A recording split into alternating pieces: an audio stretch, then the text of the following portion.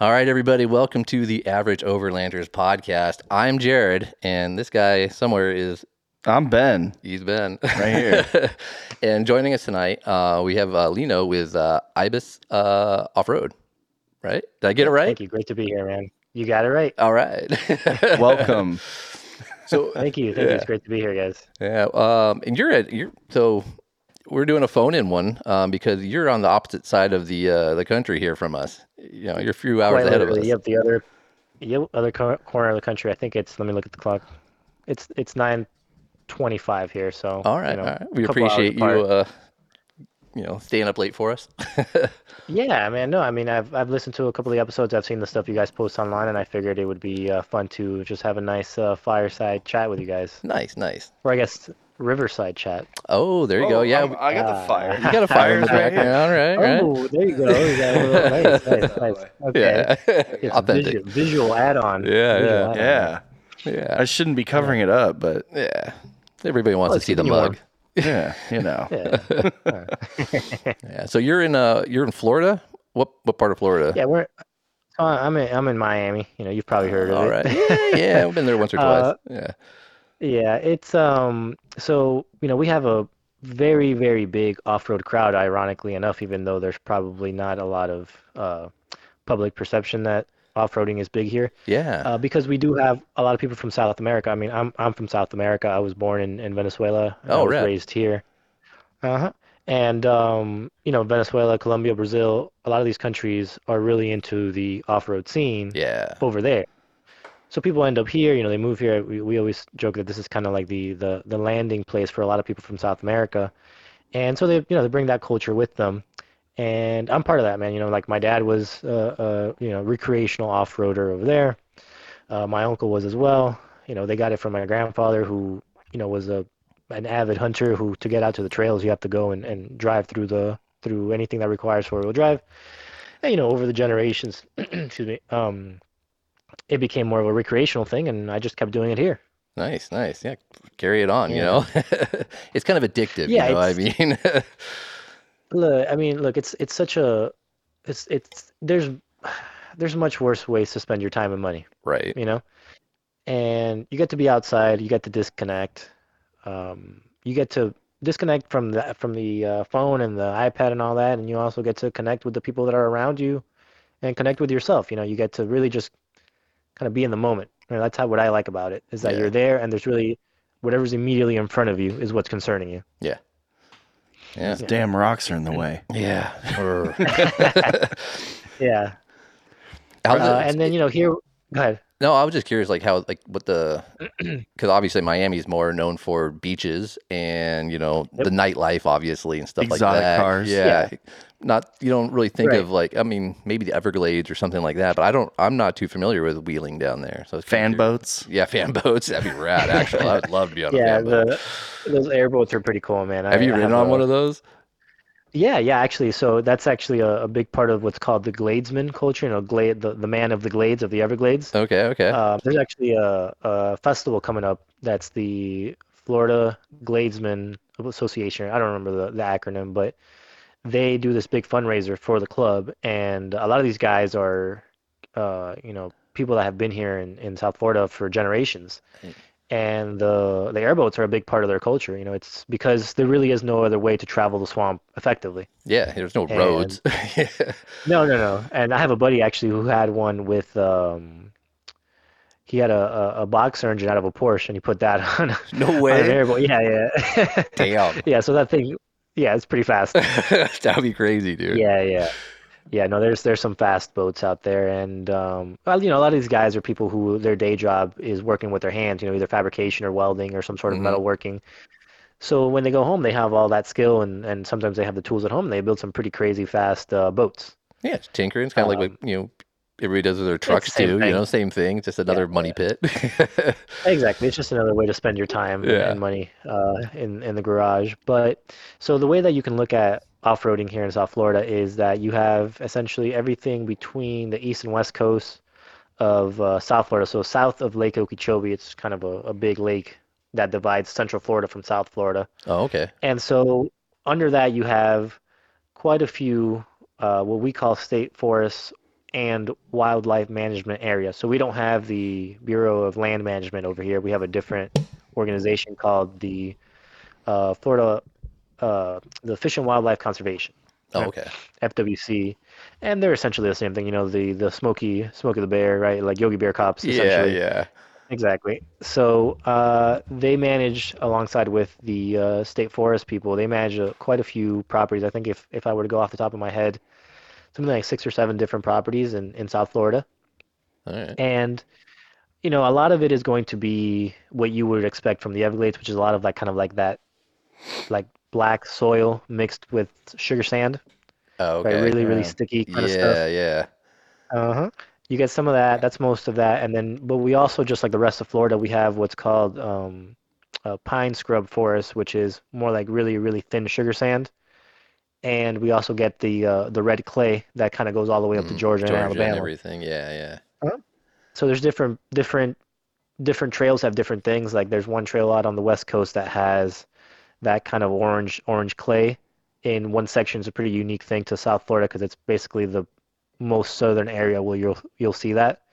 And then, you know, and it's very interesting here because you'll go from that immediately into a swamp, and then you'll go into what we call a scrub forest, which is sugar sand and really skinny tall trees. So you'll go from a swamp to that Yeah. to just within the same Pretty trail. diverse So it is terrain. very Yeah, unique. yeah. Yeah, yeah. And so we do a lot of day trips to any of the South Florida properties. So if it's within a couple of hours, you know, 2 hours away, we'll do a day trip out and back.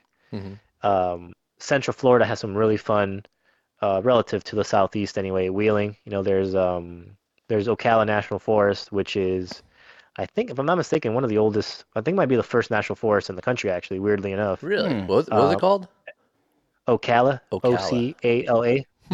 Interesting. I And wonder. it's huge, man. It's you know, you don't have to zoom in that much on Google Maps for To it to kind find of it. start pointing it out. Yeah, Yeah, yeah. it's pretty big. And that's another area where the terrain will change just, you know, over the course of a couple of miles. You'll go from something that's completely, you know, covered with tree cover and sugar sand, and then you'll cross essentially a part, and it'll just turn into a swamp, right? And it'll be kind of water floating around with the vegetation on top. So it's a very unique uh, terrain variety, like you were saying. Yeah. And there's a couple of other trails, you know, Central Florida and then Northwest Florida towards the Panhandle that are, I would say, fun. Right? I guess it depends on what you're driving. Yeah, right. Um, Yeah. yeah. I always try to tell people, man, because we get a lot of people that are new, is start with whatever your car came with, you know, maybe a little bit bigger, Right. put some all-terrains or some good treads on it. Figure out what you can actually do with it, then go and you know, lift it and put bigger tires on it, right? Yeah, because like out here, like everybody's like mostly like we have a lot of hills. I'm assuming Florida's pretty flat, but Yeah, we don't have like we're not big on like mudding and stuff like that. We're not worried right. about getting stuck in that sense as much. I mean, but out there Mhm. it could be a real concern. Like you're saying, you get one of those swamps, man, you're not going anywhere Yeah, and there's unless you're prepared. definitely Yeah. a right. And so actually, I was just talking to a guy who was joining the club recently, and I was telling him, he was asking me about what recovery gear he should buy. He's like, should I buy Max Track? Should I buy Smart. Yeah. recovery ropes and all this? And I was like, yeah, you should. That only stuff only works if you have another car, Yeah. Right. You gotta be able to you self know? recover. Yeah. Uh-huh. So here it's just, and like here in South Florida, uh, can you use a high lift jack? You can, but uh, He'll just sink sometimes Yeah. down You need in, a big right? footprint below it. Yeah. exactly. You need either like the foot that they sell, or some sort of two inch boards under it, or something to create a smaller, a bigger contact patch. Hmm. And I'm actually more partial to I don't know if you guys have ever seen it. It's called the ARB Bush Ranger. No. What's that? It's basically a big inflatable boob. It's just like a big Oh. rubber cylinder. Yeah. Yeah. You ever seen Yeah. it? Yeah. Yeah. Airb makes one of those. I didn't know that. Yeah. Okay. Yeah, I've seen them They before where make they can. the Yeah. Is it the one you hook up to yeah. your exhaust or to an air Yep, compressor? It's Okay. you can do both. You can do both. Yeah, you can do Nice. either Nice. one. And for South Florida, especially like where you can get like, framed out on the mud, Mm. you're not gonna dig under with a shovel to get a high lift under. You're not doing that. No. Yeah. We So, have like you we need carry like about floor jacks and shit in our truck, I have a and Pro yeah, Eagle. exactly. that's never gonna not in Exactly. the mud. That's gonna suck. No. No, and then you're gonna then good luck taking it out once you lift the truck, right? You're gonna have to tie a tow strap around it. Right, you need So the recovery just exhaust for jack, that. exactly. You need a recovery for the recovery gear. Um, and that one's really fun because what you do with it is because it is taller than it is wide. One of the tricks that I teach sometimes when I'm teaching people how to do recovery is you stick it under the truck, like under the rear axle, let's say, and you lift it just enough to get the tires just barely above the rut, Hmm. right? What you can do is you can literally just push the truck over, and Oh, then it'll the slide truck on will that bag. basically, yep, the bag will roll over and it'll come out of the rut, and you do it in the front, and you took the truck out of the Oh, rut. that's smart. Yeah, so Shit. yeah, yeah. I mean, mind you, you could also flip your truck if you do that. That You may do get a that little too too much, high, but right? yeah. Right. But and it's I've always found it very interesting, like with you guys out there on the West Coast, how different it is, right? And like how no matter where you are, you eventually figure out what works and what doesn't. Mm. Yeah. Yeah, we have different Yeah. We've gone through many iterations of our gear. Oh yeah, it's always Oh yeah. changing. But like it depends on the environment you're going to. Like if we're going out to the desert and it's Yep. just all sand, you don't have a tree to, Mm. wrap a winch around, Yep. So you got to same Yeah. idea, you got to kind of get in that mindset like okay, I got to have different recovery gear for this trip, in case I got to self-recover or something. So out there in the desert Hmm. on your end, how's the sand? Is it like really really thin, like very very like almost powder sugar sand? It's more like beachy sand. Some areas like if you get out to the dunes, it's a little bit finer. But it's Okay, yeah. so it's pretty coarse. The dunes out in Glamis and stuff like that, where they're running the sand rails and stuff. That's typically that really fine powder. You go out to Mm. Anza Borrego, like Fish Creek Trail, we always talk about. That's more of a coarse Okay. sand. Yeah. Okay. Yeah, So we don't yeah. really get like too many like the really fine silt beds and stuff like that where you'll Right. just eat your truck alive, like down in Mexico and stuff. But Ye- yeah. that stuff gets in everything, man. Oh, good luck That because stuff. your air Yep. filter is not happy. Uh-huh. Yeah, and then one actually another guy that called me today to ask me to how to set up his truck. He was asking me about like control arms and all that. And I told him, man, here in South Florida, don't get Heim joints, don't get anything that has like an exposed bearing, Oh, really? because you're gonna have to, yeah, because Just builds up. especially because yeah, because people grease them, right? Because Hmm. it's so they don't sound and they stay lubricated. That grease is a dirt magnet, so Yeah. the really fine sand just sticks to it, and that's just gonna abrade. It's a sandpaper inside of the control arm, just going in there. So here it's everything is greasable joints, like greasable U joints, greasable tie rod ends, all that stuff, because you deal so much with water. And then boots on everything. Like don't run. I mean, you can run Heims, it's just they're gonna squeak like a Yeah. mother Have a way to as soon cover as them, you. Yeah, well, somehow that's why a protect lot of them. the Huh? upper control arms, they have like the option for the uniball or the Oh, Heim yeah. joint Yeah, or yeah. the Delta joint. And the Delta joint has that, protective layer. That's nice. Yeah, yeah, and it's something that because almost all the sand that we deal with as at least on off-road trails is very very powdery, very very thin, and like we were saying, man, that thing gets in everything. Like no matter how much you vacuum your car, it's not coming out. No, you're never getting it all out. It's No, like dog no, hair. no, no. Yeah. So Yep. somebody, Yep. so if somebody was like, interested in what you guys do, and they're like, "Hey, I need an off-road vehicle." What's something you would recommend, just straight Or out of like the out box? there, Like, like what would for yeah, like skinny Florida. tires versus because you're more. I think those are better for mud and stuff like that. Yeah, I mean, a lot of the trails can be done with just about a 32, 33-inch tire. Obviously, you're going to be able to do more for less with a bigger tire. And I mean, man, like it's crazy now, right? Like we're getting cars that are coming from the factory with 35-inch, 37-inch tires, right? Right. What a time to be alive.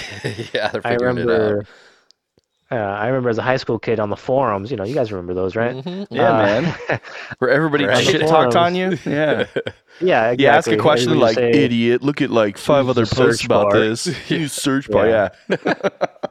Yeah, I remember that, man. I remember like from my first. I guess we can get into this. My first 4x4 was a 2004, 2003 Nissan Xterra, Oh, Nice. nice. and yeah, Shout out it's a fun Sergio. truck. Yeah. Oh, he's got one. Yeah, he's a Nissan guy. You He got some just- Nissan, Yeah. Nissan friends, yeah. I They're had a good, Nissan. man. Yeah. Yeah, they're good. The thing is that truck, the biggest limitation was it was a 4-speed auto, Okay. so Lacking in third and power. fourth were long, man. You couldn't the truck would have to drop into second to accelerate at any point on the highway. Yep. Yeah. So with I remember back then with the forums, man, you had to chop the crap out of your car just to get 35s on it. Oh yeah. Now pretty much I mean the two main ones, the Broncos and the Wranglers, you can put them on from the factory. Yeah.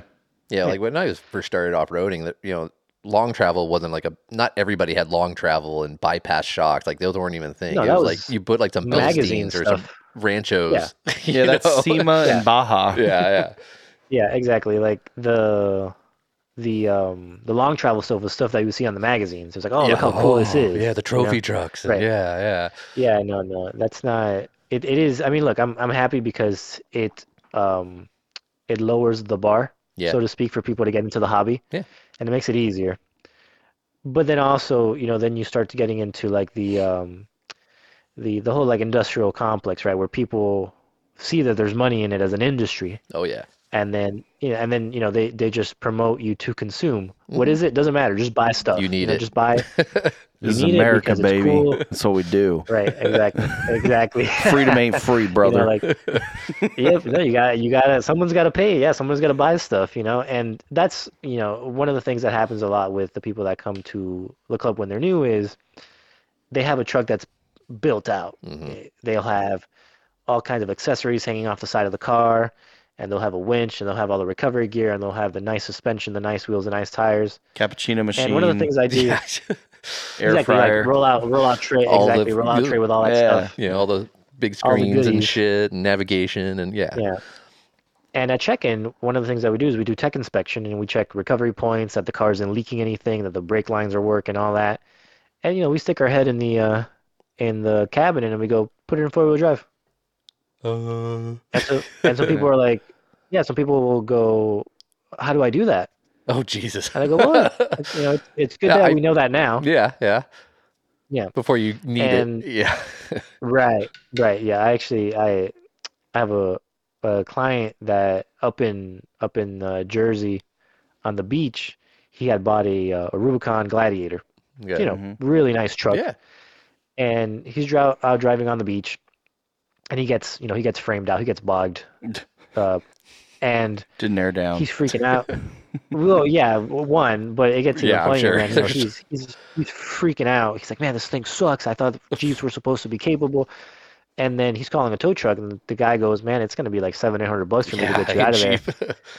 Right. He told me some guy with like a beer in his hand walks down the beach in sandals, just short sandals, and he goes, what's wrong, man? And he goes, I can't get this thing on. He looks inside. He's like, oh, hold on. Puts it in 4-wheel drive. Oh, shut up. Yeah. Oh, my God.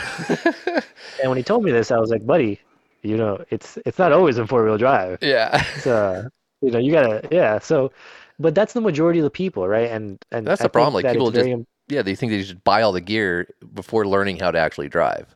You should actually start on a stock vehicle and, build your skill level first. And then, Yep. Absolutely. Get stuck. Figure out why the car got stuck. Yeah. Right. Or can't clear an obstacle. Figure out why. Mm-hmm. Like, could you have made it with more skill? Was it spotting? Was it the actual capability of the truck? Then spend your money. Right. But the spending the money thing is easy, right? Because like, especially now with how everything's available online, you don't even have to shop. You just go to the Instagram page of the truck that you like. Yeah, buy all his shit. On the build list, exactly. You click on the build list, click through, and then he gets a commission, and you bought the thing to make his truck look like yours, or your truck look like his. Right. Going out there and getting stuck and not figuring out what to do, that takes time. Yeah. I mean, there's no shame in that. We need to start Only Trucks. Only Trucks. Subscribe. Yeah, that's funny. Yeah, no, that's actually so. One of the things that we were thinking about doing, and I pulled on the Instagram page, was if people would be willing to pay for a subscription to trail cameras on the trails that we do. And then what I was going to do is put it on. We usually, anytime I map a trail, I put what we call a bounty hole, so the most challenging obstacle on the trail. Okay. And the biggest concern usually here in South Florida is if it's too flooded out, right? If it's too flooded out, you can go, but you have to get out every couple feet, and if the water's too deep, you're gonna have to crawl out the window, crawl back in the window. It's just it can be a bad time. Yeah. Without the part where you might get the engines sucking water, then you're really screwed. Yeah. So I asked people if they would be willing to pay $5-10 a month just to be able to access essentially state of the trail Yeah, you can footage. check it out ahead of time before you get up there. That'd be actually pretty rad. Yeah. Right. So we were thinking about that, and we got a pretty positive answer. And I said, all right, well, during the summer, which is when things slow down for us, just because it gets so freaking hot, I'll go out there and put the cameras out myself. And then so that's something that we've thought about doing because the purpose of the club, the reason I started the club is because of what we're saying. There's a lot of there's basically unlimited information available, but there's essentially no curation of what the information is, right? You don't know if the person that's telling you, hey, you should buy these shocks, you should buy these tires, is just shilling because they're getting a cut, which is a lot of or because the they time. like this. Oh, yeah. I mean, I'll go back to that in a second. Or genuinely knows, right? If the person genuinely knows, most of the people that are really experienced and know what they're doing, they're not on Instagram posting about it, right? They go out there doing stuff. They're doing it. Yeah. They're doing it exactly. You can either talk about it or be about it. Yep. But I'm sure. I mean, I don't know if you guys run these. You guys can give me some feedback if you do. But one of the things that I noticed was there was a lot of let's call it paid positive advertising for it. Was the Patagonia MTs.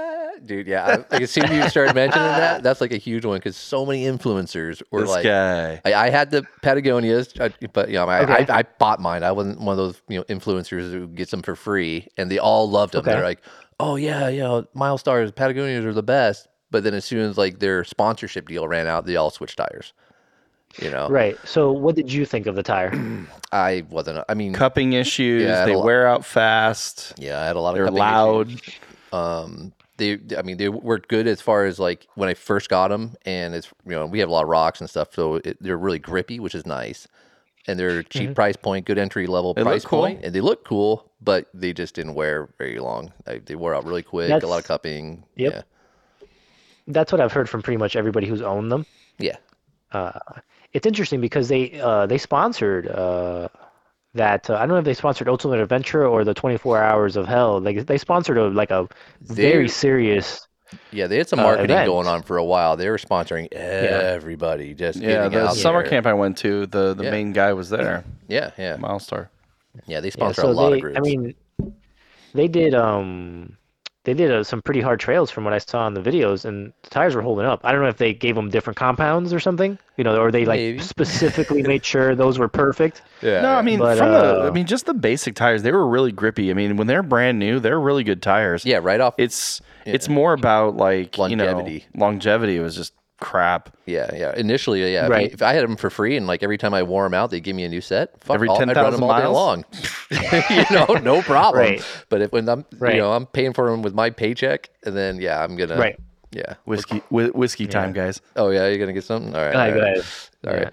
Yeah. I don't know if you remember the original tire that did that basically sold essentially at cost and gave a lot of advertising towards at that point it was still forums. But it was the Falcon AT3W. Oh yeah. Yep. But those are pretty solid tires. That's what I have. Yeah, Ben's got they're those good tires. Yeah. They're good tires, but man, I remember they were so cheap when they came out. Yeah, when they first came out, now they're expensive. So cheap. Yeah, ton of marketing. Because now they actually have to make money off of them, right? Eventually, at that point, they were just selling them at a cost to get the name out.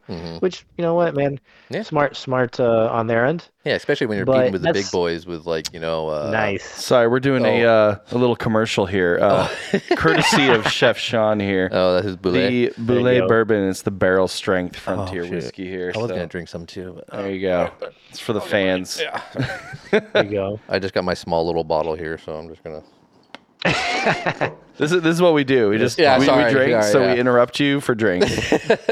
Oh, it's all good. But I'm currently running. I've done BFGs. I did the Milestars, and I have like the Kenda RTs right now, and I've loved those. How do you like those? I'm loving it. Because they got expensive too. That was the thing. They were pretty cheap when I first got them, and now the prices have been going up. Now they've become more popular. Yeah. I was looking at them today. They were like $300 something a tire for 33s. Yeah, it's crazy. Really? Yeah. Okay. On Walmart.com. Yeah, Walmart's like one of the cheapest places to get them. But I liked it because that good crossover. Because I always ran mud terrains, which are fine, but 90% of the time on the highway driving to a location, So yeah, and all terrains are fine, but it's like nice balance in between. So I've been pretty happy. But all terrains are better in the snow. Yeah, in the snow and sand, all terrains are better. Yeah. But when you're doing rocks and stuff like that, then it's nice having the muds. Get that. Yeah. If you're in the swamps of Florida, you're only getting you guys mud are probably terrains. all running mud terrains, right? Yeah. So my favorite tire, believe it or not, is actually the Duratrack. I've had 4 or 5 sets of that tire. Yeah. They're really, really good. I mean, I've never had an issue at all with them. The one time that I had uneven wear, 100% my fault. The alignment was all over the place on the truck. Yeah. And actually, shout out to back then, I don't know if they still do it, but Discount Tire, man. I told them, like, hey, this happened. And they're like, listen, we're not supposed to give you a replacement tire, but what we can do is whatever amount of tread you have left, we'll cover the other amount. Right? So so they basically paid for the tire that I had worn down. So I paid, I got a pretty decent discount. So, and that's another company I've never had an issue with. They've always been great. I think they got bought out by Tire Rack, right? No. So I'm very familiar with this. Yeah, he's big on the tire. Okay. So, well, in California, it's called America's Tire. Everywhere else in the country, it's Discount Tire. Yeah. And so they purchased Tire Rack. And then so they did that because, Discount Tire is based out of Arizona, where I'm from. And so they're super dope company, and exactly what you're describing right now is exactly what I just did last Friday on my wife's van.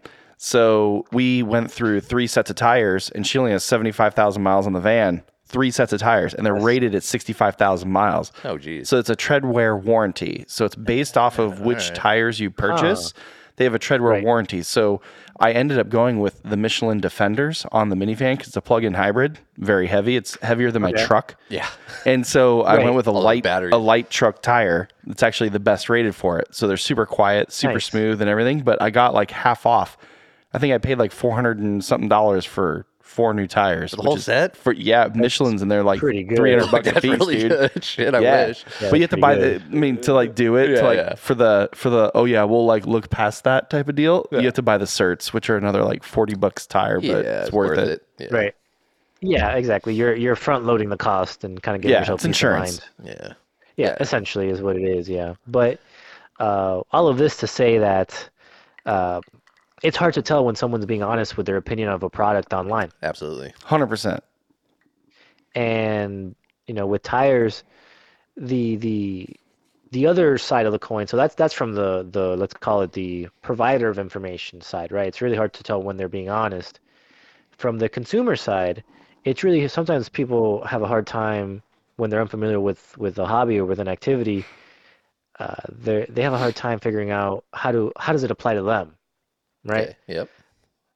Because, and I've had this conversation many times in the club. They'll ask me, well, should I get, typical question, should I get an all-terrain? Should I get a mud terrain? Should I get a cross, a what do you call it? Like a hybrid? RT. Yeah, an RT, exactly, an RT, a rugged terrain. Mm-hmm. And I tell them, the example I gave someone today actually was, when you watch, I'm gonna be bold here and talk about soccer, but if you watch soccer, right? The guys are mostly walking or jogging, right? Yeah, that terrible thing they play over there in Europe.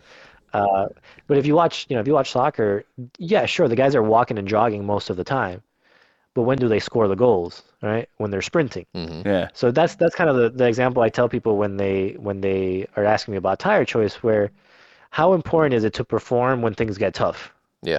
Right? Yeah.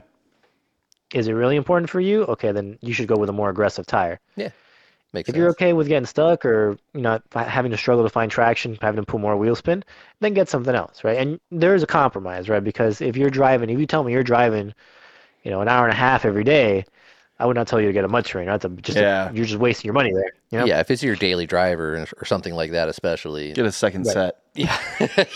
Right, exactly. That's really the best thing. That's the best idea. Until you have to change the tires. Yeah, constantly. Get some air tools. Yeah. Fuck that, dude. Exactly. I got 37s. I don't want to change those fuckers. It's a workout. They weigh a lot. Yeah, they weigh a lot. Yeah, Leeno will tell you how to squat properly and pick it up. Yeah, there you go. That's awesome. You're supposed to bend with the back and twist, right? Yeah, so everything with your back. You lift with your back. Yeah, lower back. Yeah. Lower back. Sharp twisting motions. Yeah. Obviously sarcasm. Hopefully it's coming through. So yeah, hopefully. Yeah. This is not formal advice on exercise, please. No. Yeah, man. Those tires. It's crazy how much the bigger tires start to weigh, right? Because I remember even my 35s back in the day that I had them on the Nissan, they were like 100 plus pounds. Oh yeah, that was with a rim. 35. Yeah, you don't want to be the person having to haul that up and down. Actually, we were doing our scouting last weekend for our ride next weekend, and I had one of the guys in the group was a Gladiator on, I believe, 37s, and he had those black Rhino wheels. Oh yeah, they're rad, heavy, fucking heavy. They're beautiful and heavy. Yeah, they're very, very cool. They look like tank wheels. Yeah, the military-looking ones. That's what James has on his F350. Yeah, they're bitching, but fuck, they're heavy. Yeah, they're heavy and they're expensive, and we bent one. You bent one? Wow. Yep. It's a Gladiator diesel, so it's not a light car, but it's also not an F350 like you were saying. No. Yeah. And we when we scout, what we'll do is most of the time we like basically hit every possible piece of the trail and then create a route. And then when we take people on the ride, we take them through the route. And he decided we came up to kind of a finish point, and I turned around, kind of did like a 3-point J turn, and he decides to kind of drop into a mud bog and come around and do like a kind of like a big wide U-turn. And then the lip to get back onto the main grade was just a little too sharp. He was coming in a little too hot. And you can see it in the videos, just like the hiss of the psst. Oh. And the guy behind him was like, "Hey man, I think you got a flat." So he pulls over. We start taking the tools out, and I stick my hand under the truck and I go, "Man, I got bad news." And he goes, "What?" And I was like, "That wheel is bent." Ooh, yeah. And he goes, "What do you mean?" I was like, "The wheel is no longer round." Tacoed it, man. Yeah. And for a moment, we thought about like, maybe we can bang it back into place. There was no banging that back into place. No. So fortunately, he had a spare. Was it a full-size spare? No, of course not. That's why he said a spare. Yeah, that's what I was getting. I picked up on that. Yeah, that would have not made it as fun. So we had to put I guess the Gladiators bring like 33s or 34s from the factory, the kind of higher end ones, I think, right? Rubicon? It's a Rubicon, yeah. Yeah, it's a 33. Yeah. Right. So we had to put that thing on there. And actually, that's one of the things we check when we do what we call the challenge rides, which is a ride that's meant to be challenging, as the name implies. At Tech, when we do Tech inspection, we make sure, like, do you have a full-size spare?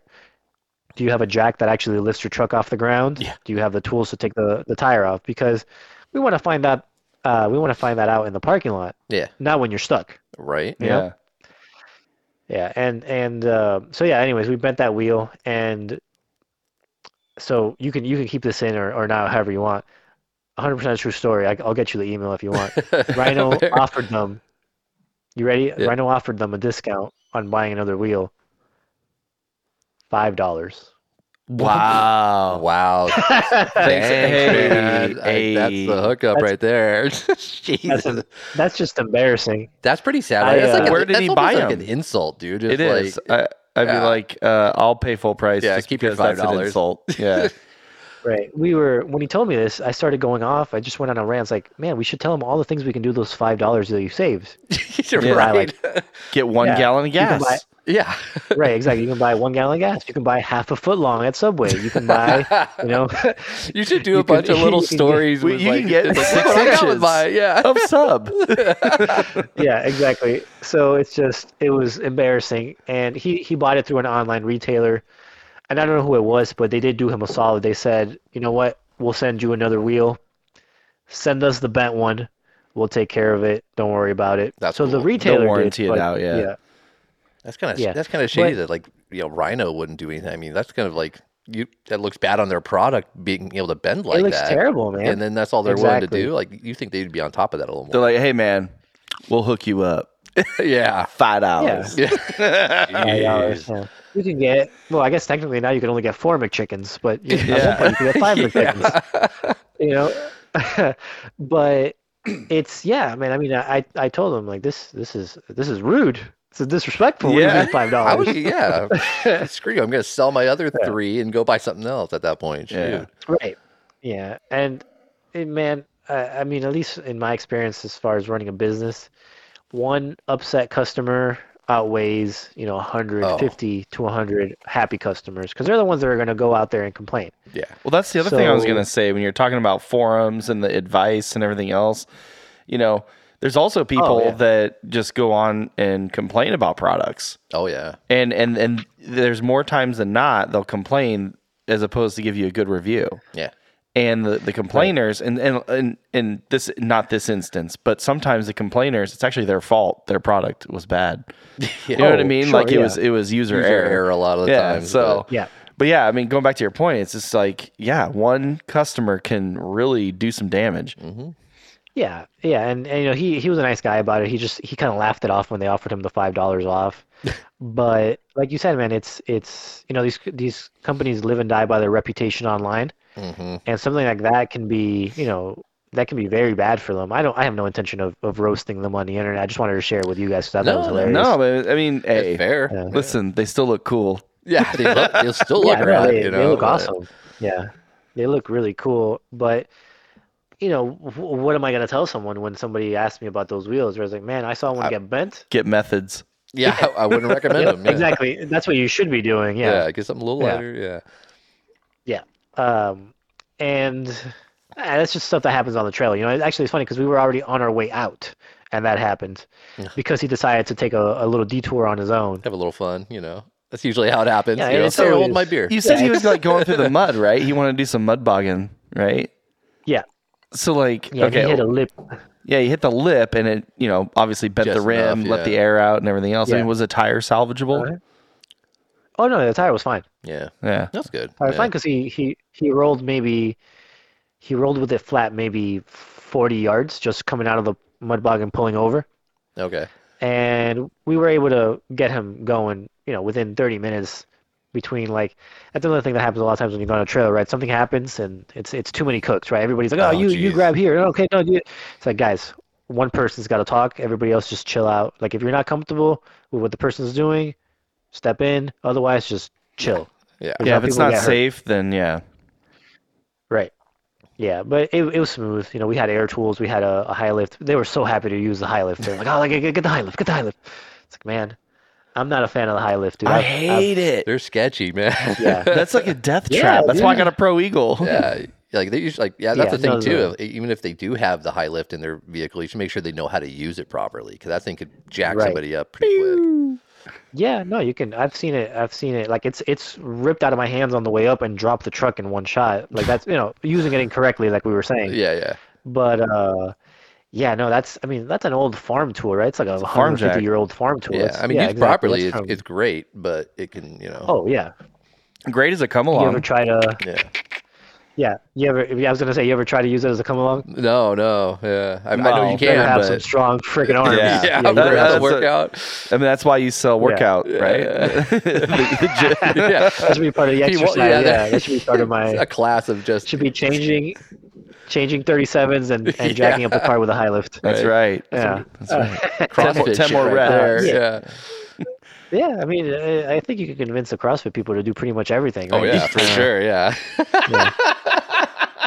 You never seen that video of the guys that are literally digging sand like a dog would, like just scooping sand between their legs? Yeah. And that was like a workout? Is that one of the workouts? Oh my god, dude, it's a joke, man. I'm sorry. Hey, you know what's funny? Okay, not to talk about this isn't a workout podcast, but I will say this: all the people I know that do CrossFit are always injured. Oh yeah, they're always injured. Yeah. Their form is terrible. I see them do like these like power cleans and shit. And they're like 2 weeks later, they're like, I'm like, why aren't you working out? And they're like, oh, I threw out my back. Yeah. Yeah. Well, I think I can even do a parallel between the off-roading stuff and that, because just like that stuff got super popular, right? The let's call it mixed type of workouts got super popular because of the internet. The off-roading stuff, the overlanding stuff also got super popular. And when that happens, you get people who might have good intentions with how they lead others, right? How they provide information. But, and they might not know that they're putting someone in danger, or they're giving them bad advice. I got into Olympic lifts when I was in high school. I kind of already knew I wanted to be in the whole weight room stuff. And a lot of the guys that are teaching that, guys and girls actually, they'll do like a weekend certification, and then they'll be like, oh, I'm an Olympic weightlifting coach. Yeah, all of a sudden, yeah. Like, yeah, right. Yeah.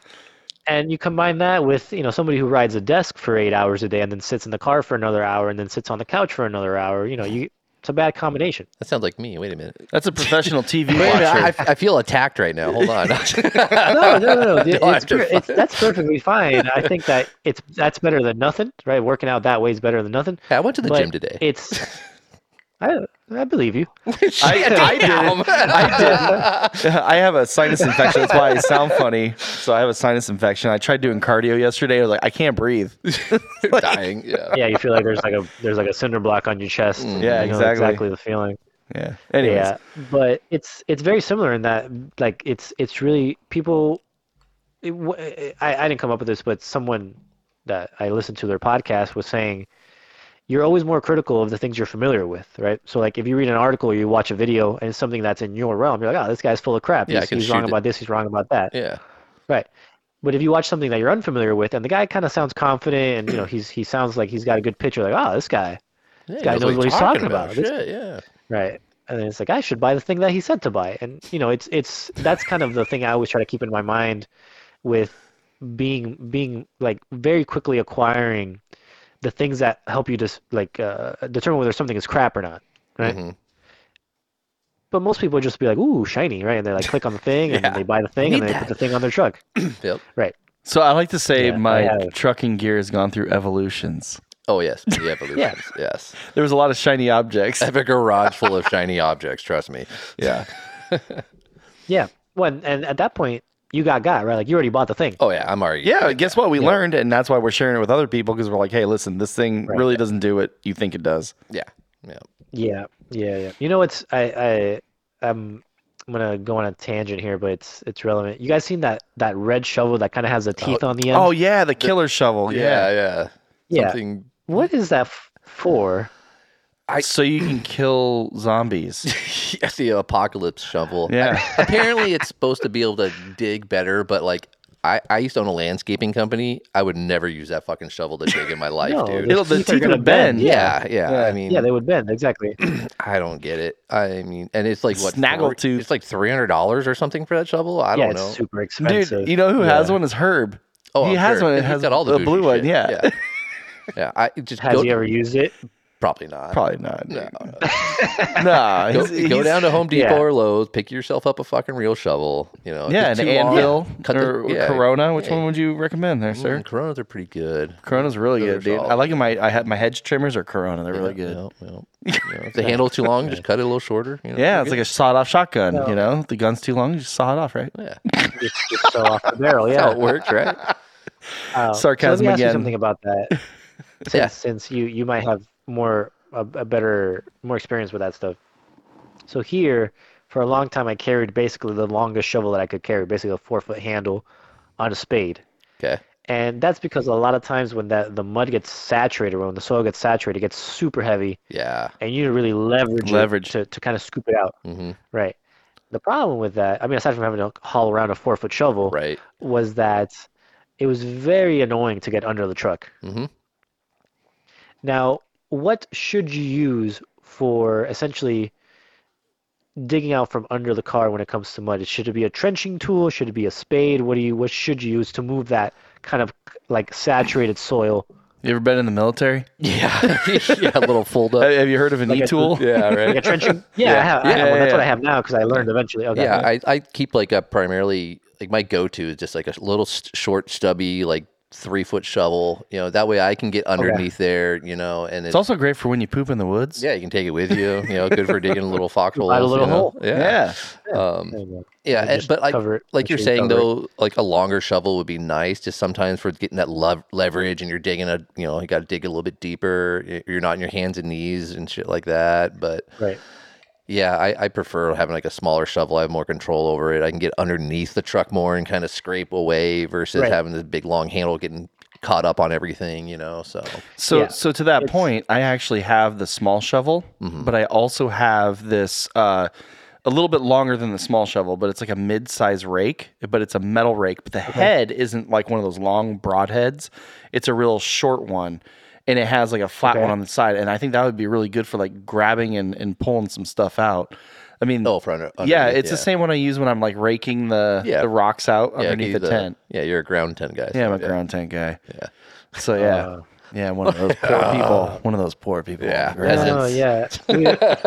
We were one of the group chats. We were joking because I was helping a few of the guys buy awnings, and one of the guys who's there who everything on his truck. He has actually. I helped him drive the truck down from the Carolinas. He bought a Porsche Cayenne. Nice. Hell yeah. Beautiful truck. Hell yeah. Turbo, non-turbo, V8, V6, what? I need to know. It's a V8. It's a V8. I convinced him not to buy the turbo just because... Yeah, exactly. Because I told him, man, like, I know like you don't mind spending money on this stuff, but when those turbos go, it's going to be... It's like 15 grand. A lot of money. Yeah.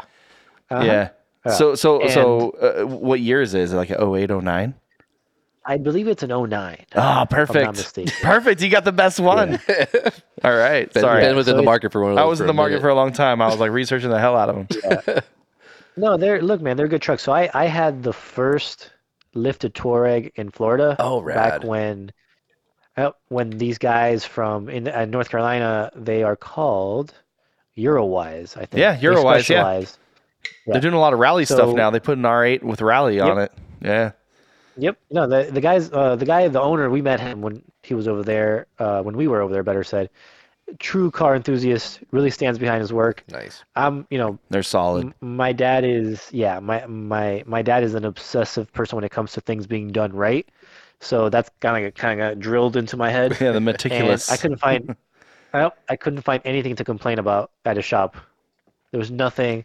I was like, this guy does a lot of YouTubers are going to them now and building out their rally cars and stuff. Oh, really? Yeah, there was some other guy who just bought a Porsche 911 and they're gonna build it all out. Ooh, nice. Dude, Eurowise has got some. They got some stuff, dude.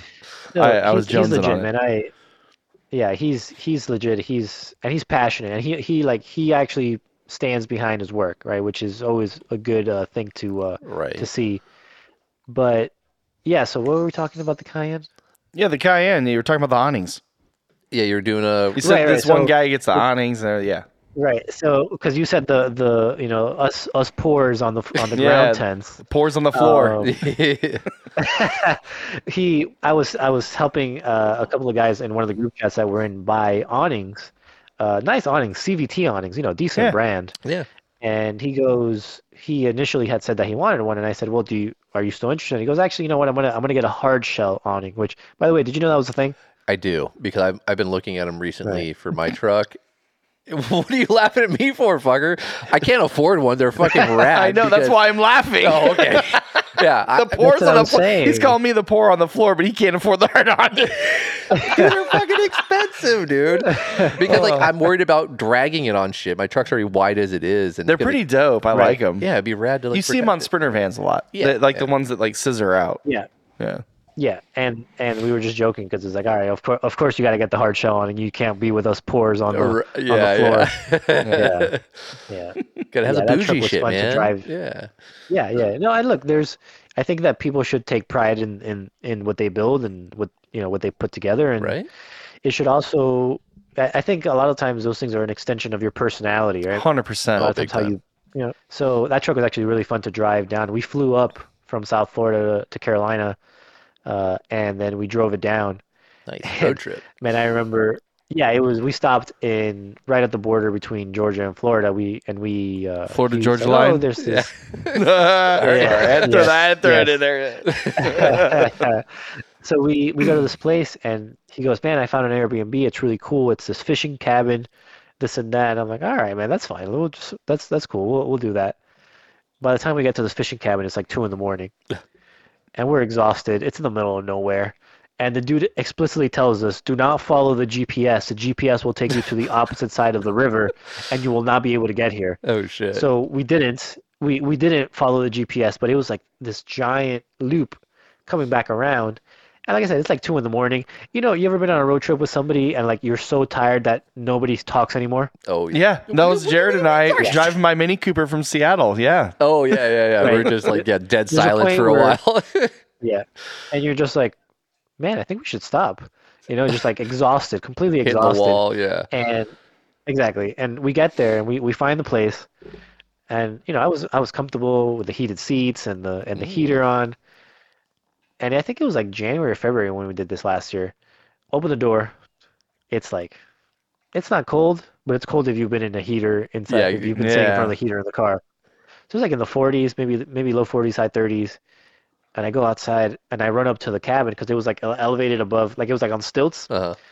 And I go in there, and like the cold starts setting in, and I was like, I was so exhausted. Like, I'm really cold. I'm really cold. And my friend's like, chill out, man, chill out. I was like, no, I'm really cold. I literally grabbed all my clothes from my bag, just started putting on clothes, Layering up. layers, yeah. And then, I guess I was expecting too much. I would have thought it would have been nice that if you were checking in, somebody would have turned the heater on for you. All ready for you. The house was frozen, man. It was in the Airbnb, man. This ain't no hotel. They don't give a this ain't no Ritz Carlton. Yeah, we basically had to do the laundry after for him too. Yeah, I remember that was so funny, and I remember on the way over he was like, "Hey man, you got to keep talking or we're gonna fall asleep." Oh shit! Yeah, that's where we were at, dude. Yep, been there. Yeah. Yeah. So it was fun, and then when we woke up, we were you cuddling? We called it the bird to keep warm. Is that what yeah, exactly. We were cuddling. No, we jokingly called it the murder cabin because at night everything looks scary. Oh yeah, everything looks scary in the woods at night. Some random cabin. So we wake up and it's like, yeah, exactly. Imagine a cabin you've never been to 2 in the morning. You're exhausted. Oh, yeah. It's the murder cabin. And then I was joking with him. I was like, dude, if somebody kills us out here, like, no one's gonna know. Nobody's gonna know. Yeah, no. Who's gonna know? Who's gonna know? Yeah, exactly. So. And he's like, and he started kind of tripping out. He's like, man, stop it, don't talk about that. You're fucking. He's like, wait, are you gonna murder me? Wake up. Right. It's like, where's this going? Where's this going? What are you trying to say? And we wake up, and it's like, it was such a beautiful place, man. We're like, oh, this is nice. We sat by the river. The river was literally in the back of the cabin. Rad. Just sat there. Yep. Yeah. And so many times, fishing. You'll get into camp late. Like 90% of the time I pull into camp at dark and I have no idea how I got there. But you wake up in the morning and make, oh shit, this is rad. We have found some cool spots where it was late, it was dark, and then all of a sudden we're like, damn, this is nice. Yeah, we scored. Yeah. Yeah. Well, you guys are very lucky out there with all of the land that's available for use. And how organized or structured is it for where you can camp? Depends on what state too. Well, no, for California, yeah. California, it's pretty good. I mean, I used to think it's only yellow post sites, which are like these designated campsites with the fire ring and everything. But they have a lot of dispersed camping out here. In public land, there's BLM. You can do a lot more on BLM. You can actually shoot guns and do stuff like that. But then there's also the national forests, which are basically just camping, and then you have to figure out if there's a fire. In California, they require a fire permit, even with a propane stove. So you have to check all the rules and everything. But California, there's a lot of rules.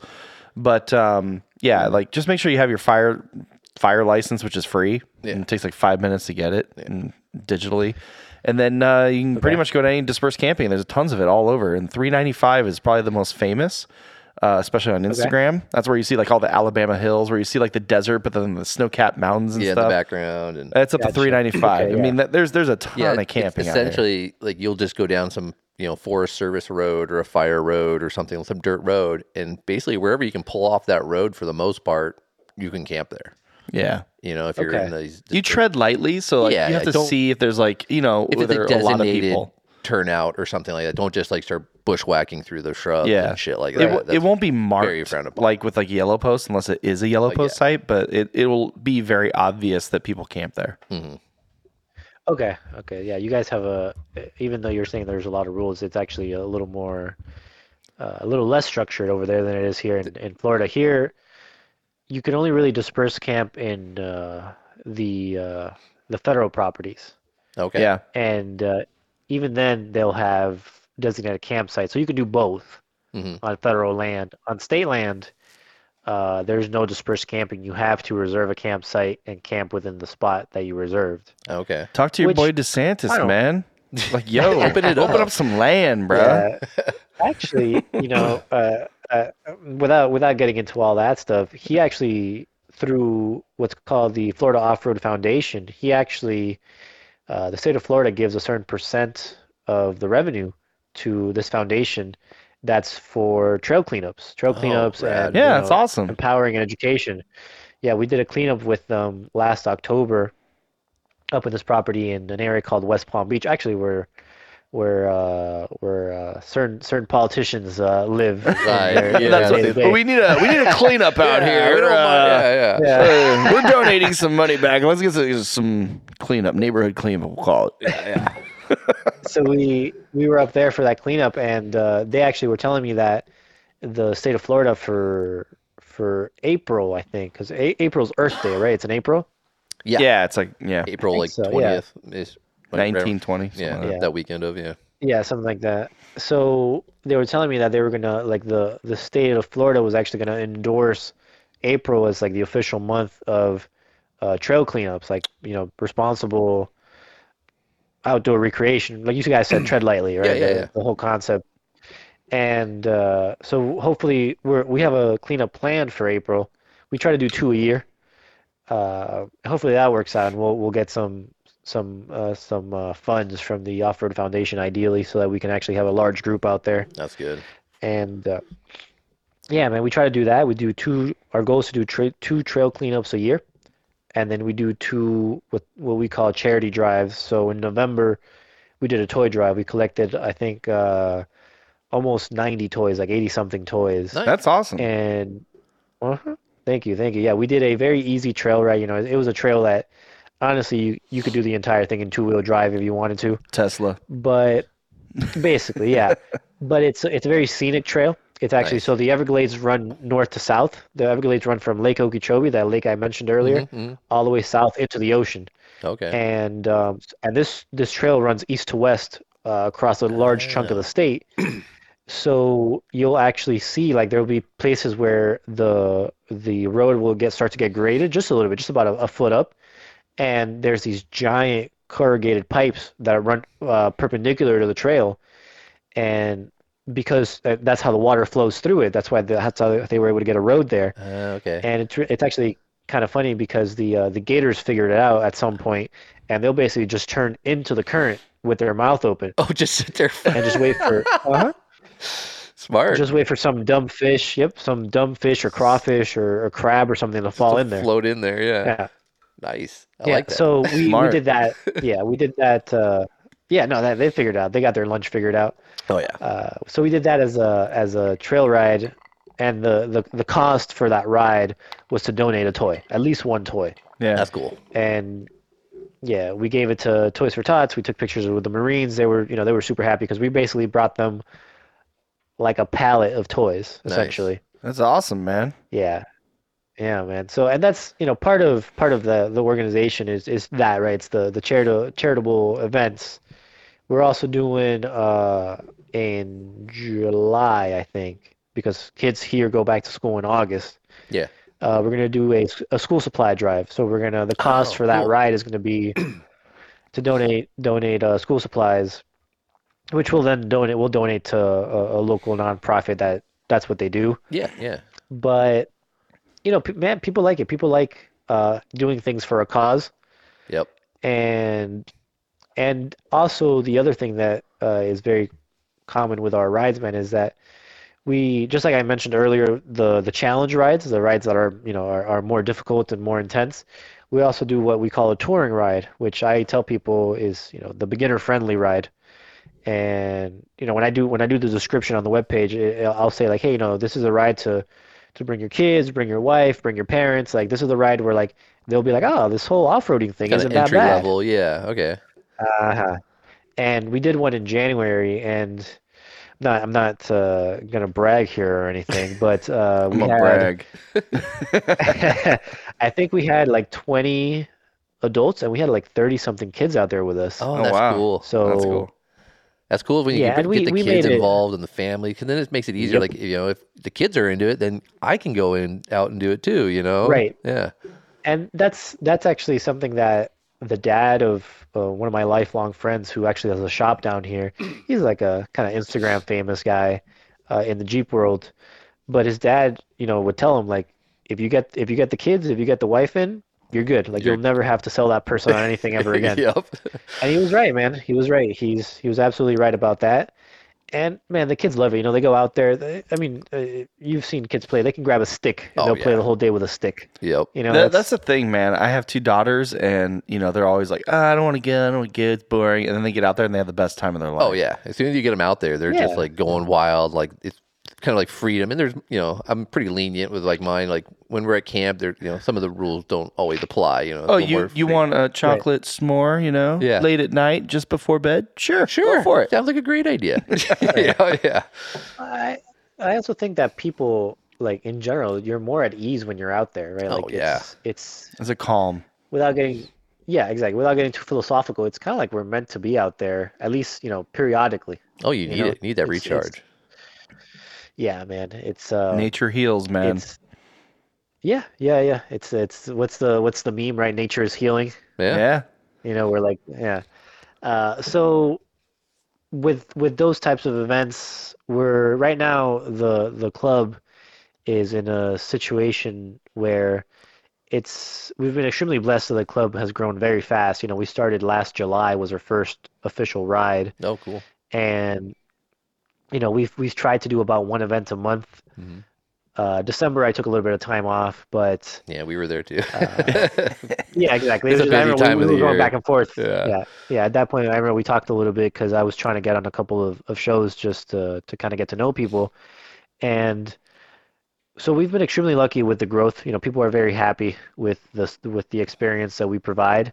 But right now, I'm kind of at a crossroads where it's starting to take up enough time in my day to day where it's taking up some hours. It's a lot of work. Yeah. So So I'm trying to figure out, okay, like what's worth my time or what's worth the effort as far as like am I going to sell out every single family ride that I do? Because then I'll do more family rides, right? If it's going to be, I got to get I got to leverage my time as effectively as I can. Mm-hmm. But then like I also like doing the harder stuff myself. So like, okay, well I have to throw that in there at some point. Yeah. So this year is going to be a year of a lot of testing, figuring out what we should dedicate our energy to. So we'll do our first like formal workshop in end of March, where it'll be like a 101. Like, okay, how do you set up the rigging?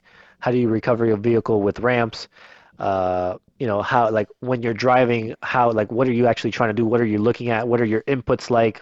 How do you power brake? How do you left foot brake? All that kind of stuff. Mm. And we'll see, if that's a huge success and everybody likes it, we'll do another one. But if, 2-3 people show up and it's a logistical nightmare, we might have to wait a little while until we try that again. Yeah. Yeah. And same thing with, we're going to actually do some scouting beginning of March in Central Florida. We're going to do a multi-day trip out there. And I don't know if you guys have heard of it. There's a trail that this guy, John from Sunshine Adventure Company, did called the Florida Adventure Trail. Okay. And I know a lot of people have been starting doing these adventure trails. Like they're doing their, their own, BDRs and stuff like that. And yeah. Right. Yeah. So essentially it's that, and it's actually, it's a great ride. It's a little long, I think to do it correctly, it takes about 8 days. Oh, wow. So, because it's 1,200 miles. Jeez. That's a good run. That's like a Rebel Rally right there. Right? Yeah. Yeah. Well, it's like the Pony Express Trail, that would take you, if you did the whole thing, it takes like a week or so. Yeah. Yeah. Which, talking about Rebel, like, I love Nina. I think she's a extremely positive force in recreational off-roading. I think it's awesome, everything that she's doing. But can we have like a Red Dude rally? Can it be like one of those just for dudes? All right, so that. Check this out. Check this out. Okay, you see this beard? Okay, so Opt Off Road, my buddy Jason, he also has a beard, and Jared has a beard. We were like, what the hell, man? This is like, what's this gender equality stuff? Like, where's the dude ride, right? Yeah. So we were gonna jokingly do the bearded ladies is our new team name. And we're gonna like dress up as women and try to like sneak our way into the Rebel Rally. Yeah. How dare they assume our gender? Yeah, right. Come on. No. I mean, we've had a few friends that have done the Rebel and stuff like Jason's wife did the Rebel and stuff. Yeah, Jason's wife, Arc Trooper, did it. Man. Yeah. No, and we're jealous, like watching them do it, and they're telling us about the adventure and all the stuff they've done and stuff, and they're like, man, I want to. Like, can you just give us like the course? Because it looks rad, you know? So check this out. So Jason did plot the course on Onyx. Yeah. Because they followed him. Yeah, because they don't release it until like before, but it'll be like last year's course basically. Yeah. The cool thing is though is that you could be the lady and race and do all the hard work, or you could just kind of follow them, and that's what Jason did with a bunch of the guy friends, all like the husbands and stuff. Yeah, Brett was. They would just go drive and they'd be chasing to him, listen to it live. Yeah. I'd actually rather do that. Yeah. You don't have to be studying maps at night. You're just like you get a shower. You get to like Yeah, I mean that would be. I mean it goes back to a thing that I am obsessed with. It's I'm sure you guys are familiar with the Camel Trophy. Oh, dude, that's what got us into it. I had an old Land Rover, man. That's like I had a disco as well. Yeah. There you go. I had a Land Rover at one point, and it seems like we've all learned from our mistakes. No, I haven't. It's still broken down in my driveway. Don't worry. Okay, so if you listen to our last episode, when he mentioned the Kalahari might be for sale, I was like, oh really? What? Oh, that's right. Yeah. Lawrence might be. That's a beautiful setup. Yeah. That color is pretty unique. But yeah, I remember as a kid, my dad would mention the Camel Trophy, and I knew what it was vaguely. Yeah, we didn't have social media like we do now. Yeah. No, and mind you, like one of the most successful like marketing like projects ever, right? Like if you look at the pictures, every single picture is perfectly framed. Oh. You can see the badge on top of the roof rack. Yeah. And everything's like every dude's like manly. Yeah. I was about to say when men were men. You know what I mean? Right. Well, yeah. So I bought the DVDs. I actually had them shipped over from England. I bought the DVDs of each year from 91 to 98. Oh, that's dope. The old stuff you can still get. There's a couple weird things like the year they did Russia, because it's Russia. Yeah. The rights to it are lost to some Russian company that doesn't exist anymore. So you'll never be able to watch it, even though there was footage. Yeah. It's just and then the older stuff was done before Land Rover got it. So like before 90, 81 to 88, that was Land Rover would sell the Land Rovers at cost to Camel. Yeah, it wasn't hosted by Land Rover, it was just supplied by Yeah. When the Discovery came out, which I think was 91, 92, something like that, then they officially became a partner, and that's when the production value went way up. Yeah. But yeah, so just obsessed with that stuff, and then my wife got me the book. I don't know if you saw Nick Dimbleby's Camel Trophy, History of Camel Trophy. Oh yeah. Yeah, it's a beautiful book. If you have a chance to get it, man, I highly recommend it. It's awesome. It's awesome, and it gives you a history. Actually, some random like things that I learned from it was that like apparently Italians were obsessed with Camel Trophy. Yeah. Like Italy would get thousands and thousands and thousands of applicants every year that they had to have like regional tryouts. Yeah, man, it was apparently like Italy and France and Spain were like obsessed with this stuff. And actually they did a lot of testing in Venezuela. And there was one year where they were considering running the first gen Montero, so like 91, 92. Hell yeah. And they had Camel Trophy badged Monteros in Venezuela running around. Really? Wow. That'd be cool testing. to get one of those. Yeah, I mean, good luck finding one. But yeah, that'll be a unique piece of history. But yeah, like I think that actually in one of the videos it was hilarious. I was like, man, OSHA would lose their mind. There's a dude. Yeah, some of that shit. Barefoot with a chainsaw, cigarette in mouth. A camel in his lip. Yeah, of course, a camel. Just chopping a tree with his foot on it, barefoot on it, top cut. And there's like three other dudes just standing around, all shirtless, all smoking cigarettes. I was like, yeah, I mean, this is when people were allowed to have fun. Yeah. Right?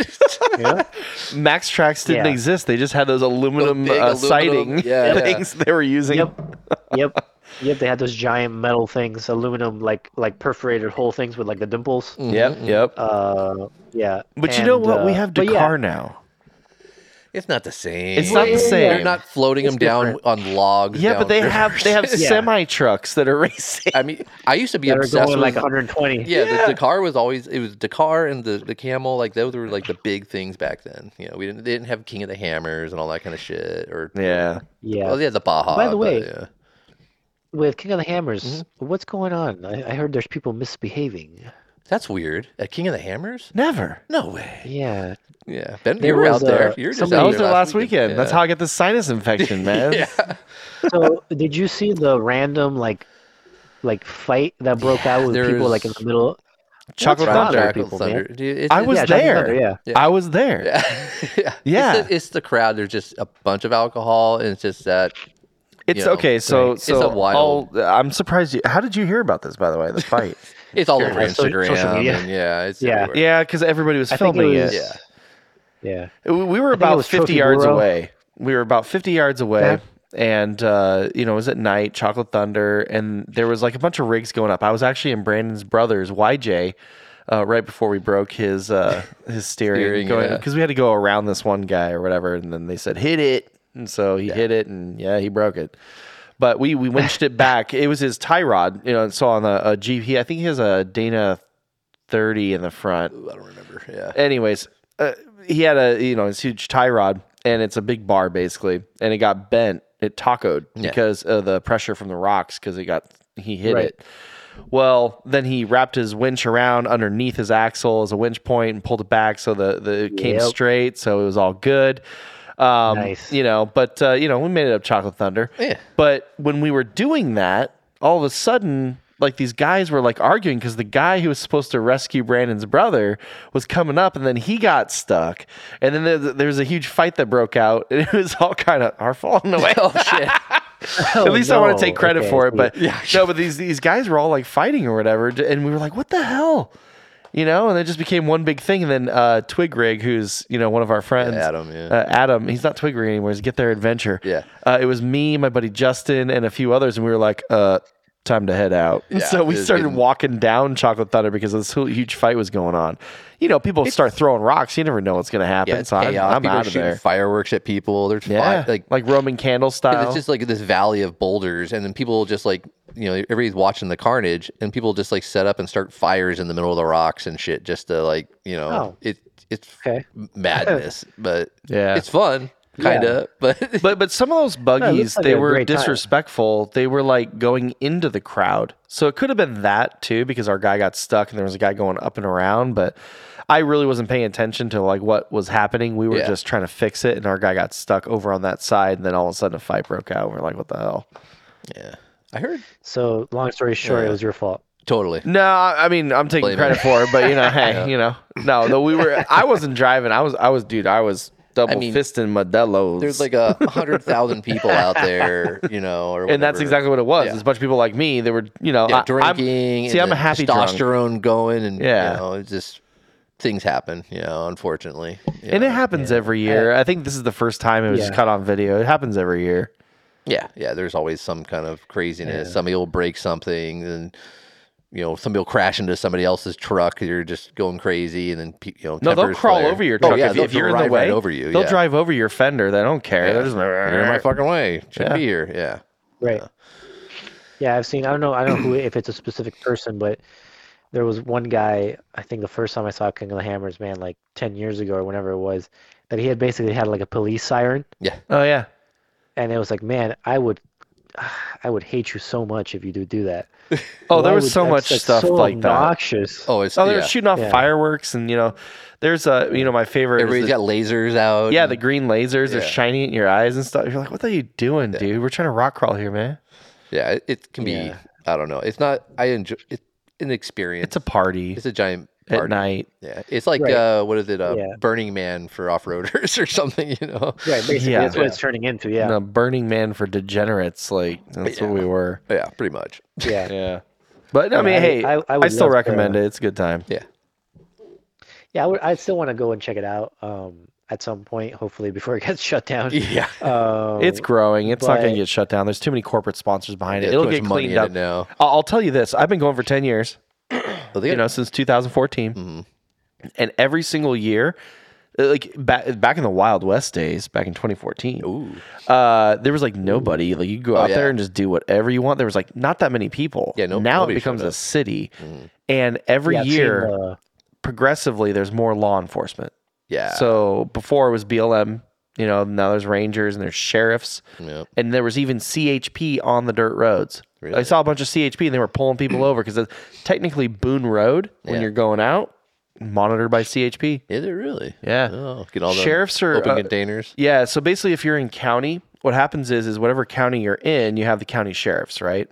So the sheriffs are more of like the domestic disturbances and things like that, like the fight that broke out, right? That'd be more of a sheriff issue. If it's on a road, which Boone Road is the main road going into King of the Hammers, that is monitored by CHP. All right. So that's why CHP was out there too, and they're in their big vehicles and pulling people over. And then obviously people are drinking, and then there's a lot of driving too. Unfortunately, Yeah, it's a bad combo. See, I was riding passenger, and I wasn't drinking while we were driving. We were broken down. I was outside, and I was just kind of drinking. So it's definitely different. But yeah, there's more and more law enforcement every year, so it's getting cleaned up, and people are Hopefully going to be forced to watch themselves. Yeah. So. Yeah, yeah, hopefully they can find a balance. Nice. Yeah. Yeah, I know that I don't know if it's that one, but I know the guys from the Gambler were out there at some point, or are going to be out there. Yep. Yeah. He was just Sons of Smokey. Yeah. All those guys too. Yeah.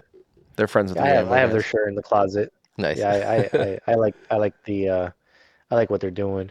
But hopefully they can find a balance between letting people have a good time and Being safe. making it a functionable event. Yeah, exactly. Because all it takes is one guy getting run over or something, and that's the end of that. Well, right before I will say this, right before the fight broke out, those crawlers, because all of a sudden they'll just hit the gas, and they'll be spinning their tires because they're trying to get grip, and they're like shifting their tires or whatever.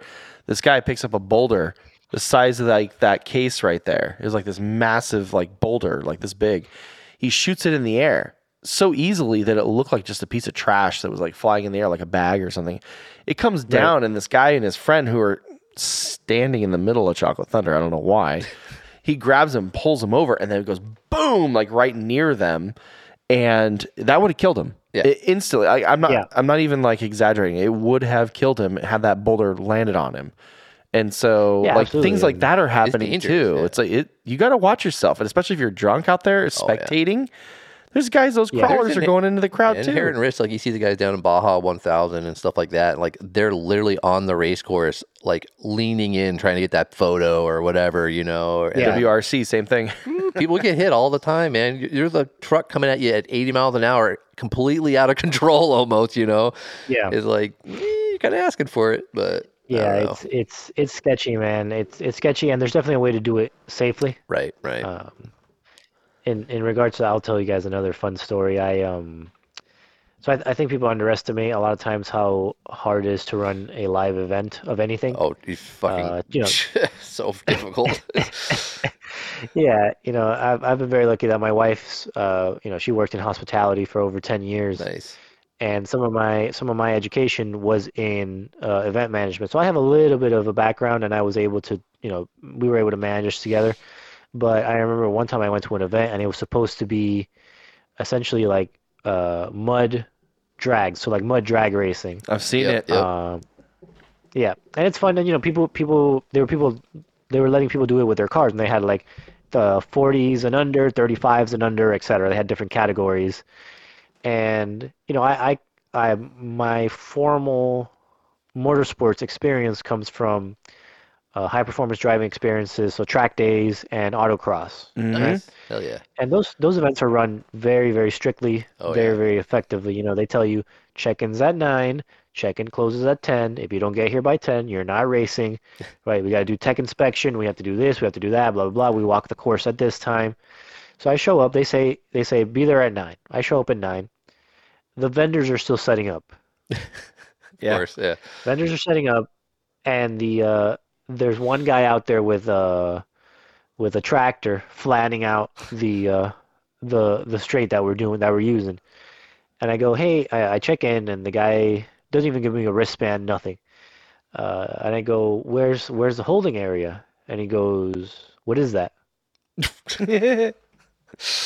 And I go, You're well, like, I'm a this is gonna be competitor. good. Yeah.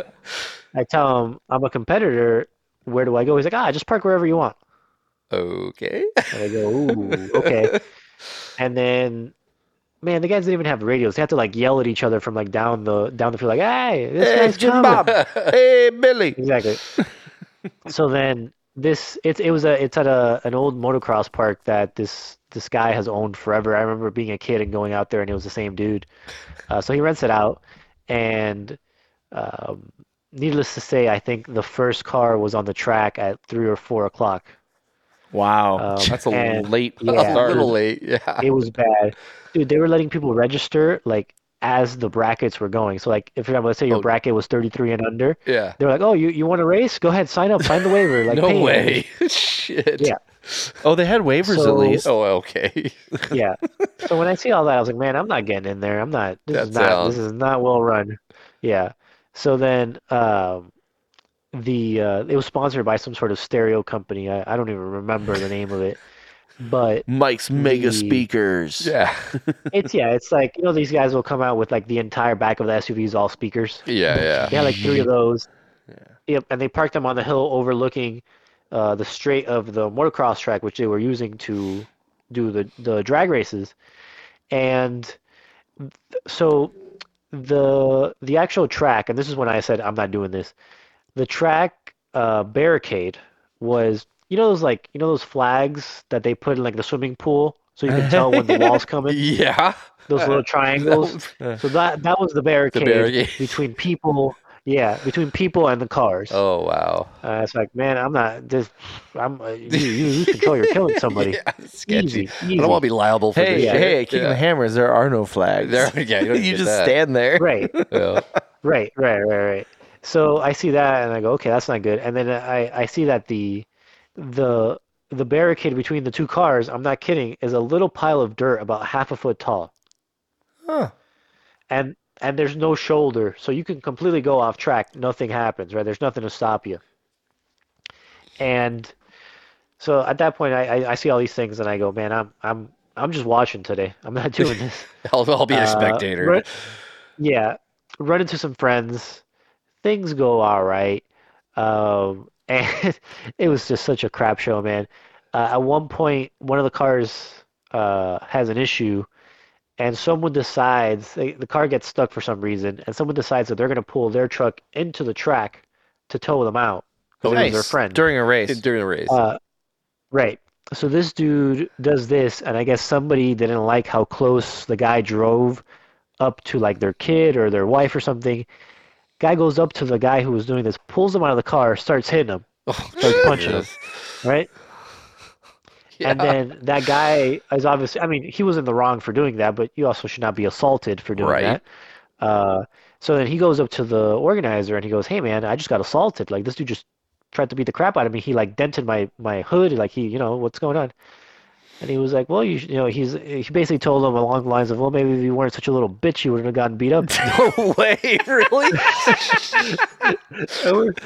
we're just looking at each other because I was, I've been around long enough where I kind of know all the shops and stuff, and I was like, is this real life? Am I dreaming right now? Seriously? Wow. Yeah. So then it was so crazy, man. So that happens, and at another point, the paramedics that were on standby, they're like, hey man, we got paid for this many hours, we're going. And they're like, no, stay, we'll give you more money, whatever.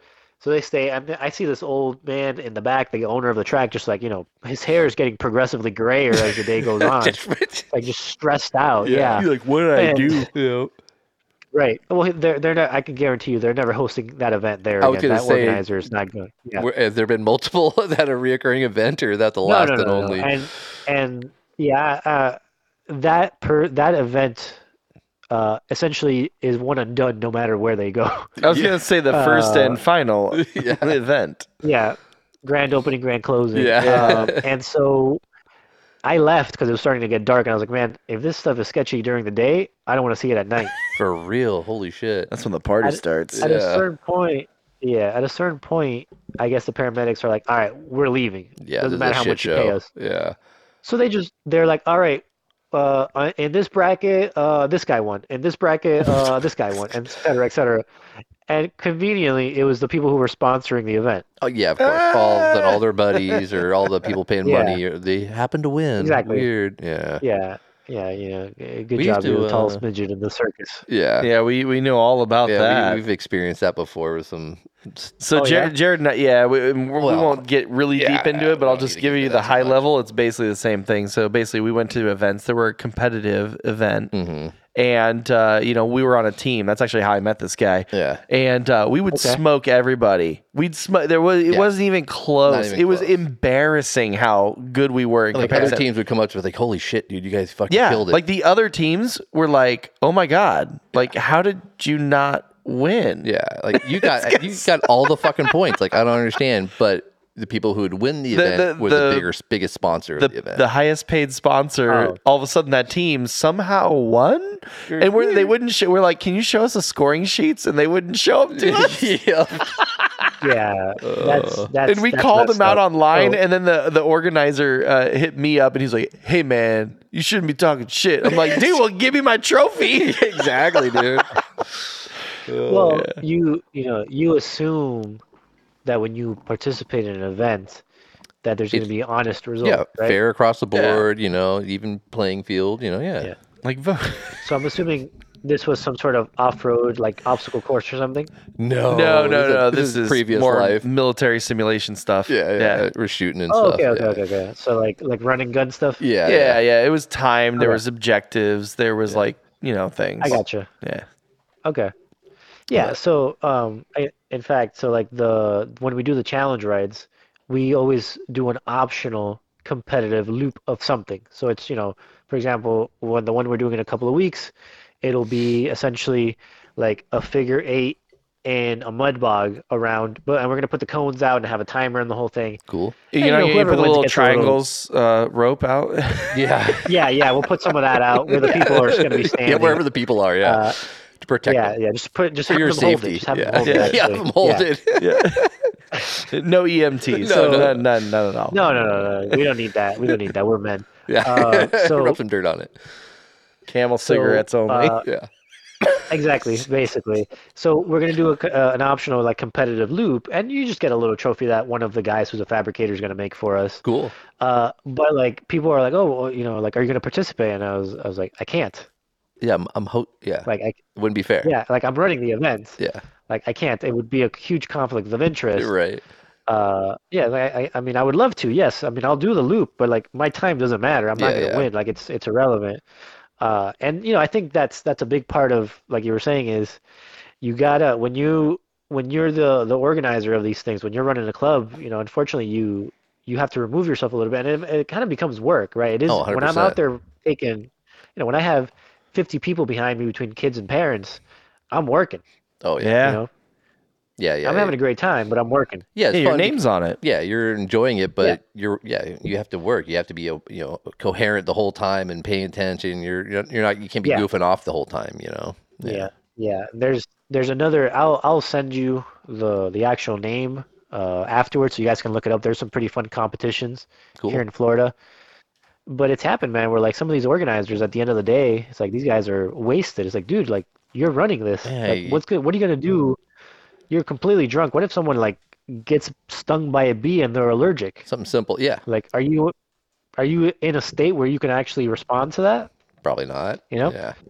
No, and it's the precedent you set. But what this whole roundabout way is to get into what I wanted to say, which is that my long-term goal, what I would like to do, let's call it pie in the sky, is essentially our own version of it'll never be that big corporate wise, but something like the Camel Trophy, where it's a multi-day trip, and then there'll be optional challenges within the trip.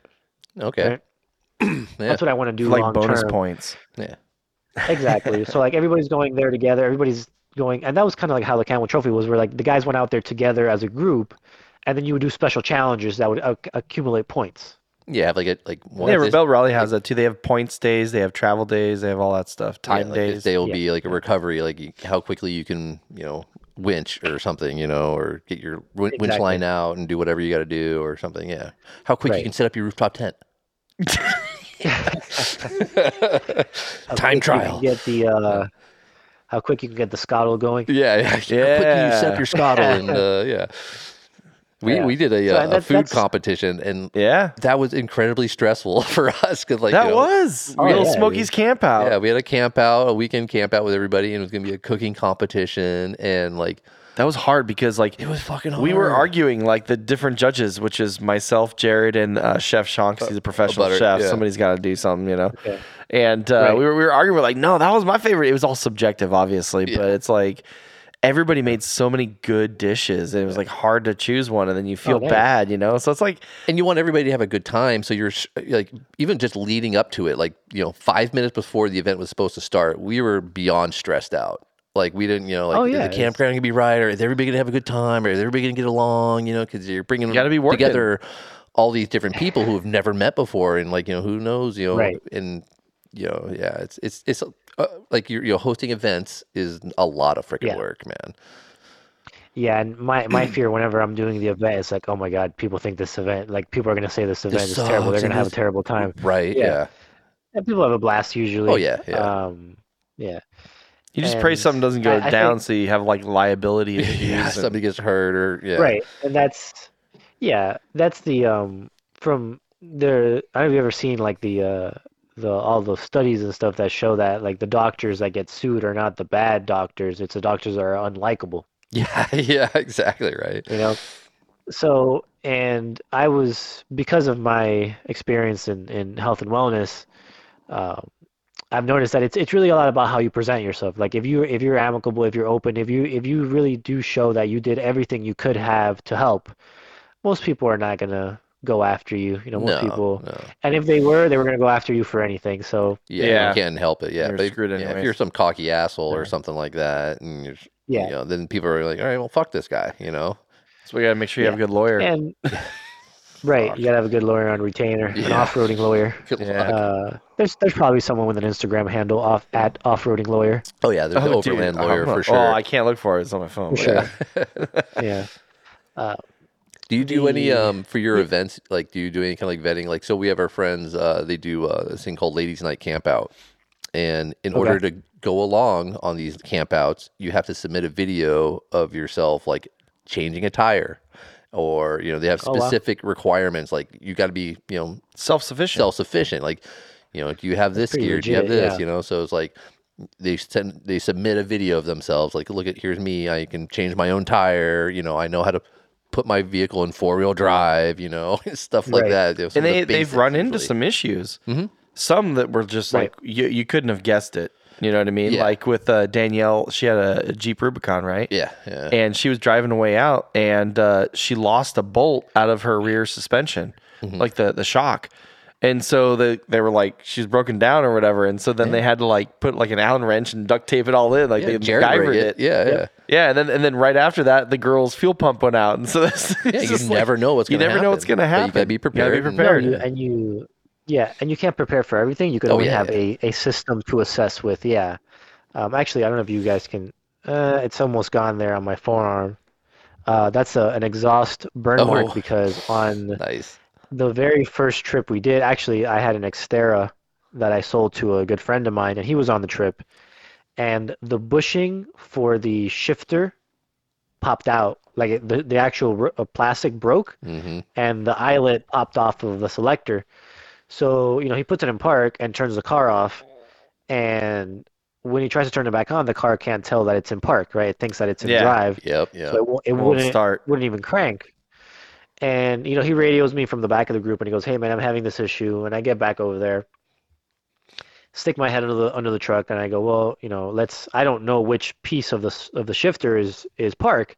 So I'm like, don't run me over, stand on the brake, tell me what the gear selector is saying. Right. So I stuck my hand through the thing, and that's when I burnt it, because I was actually trying to disconnect the transfer case, and there's a piece of the cross up in there. Yeah.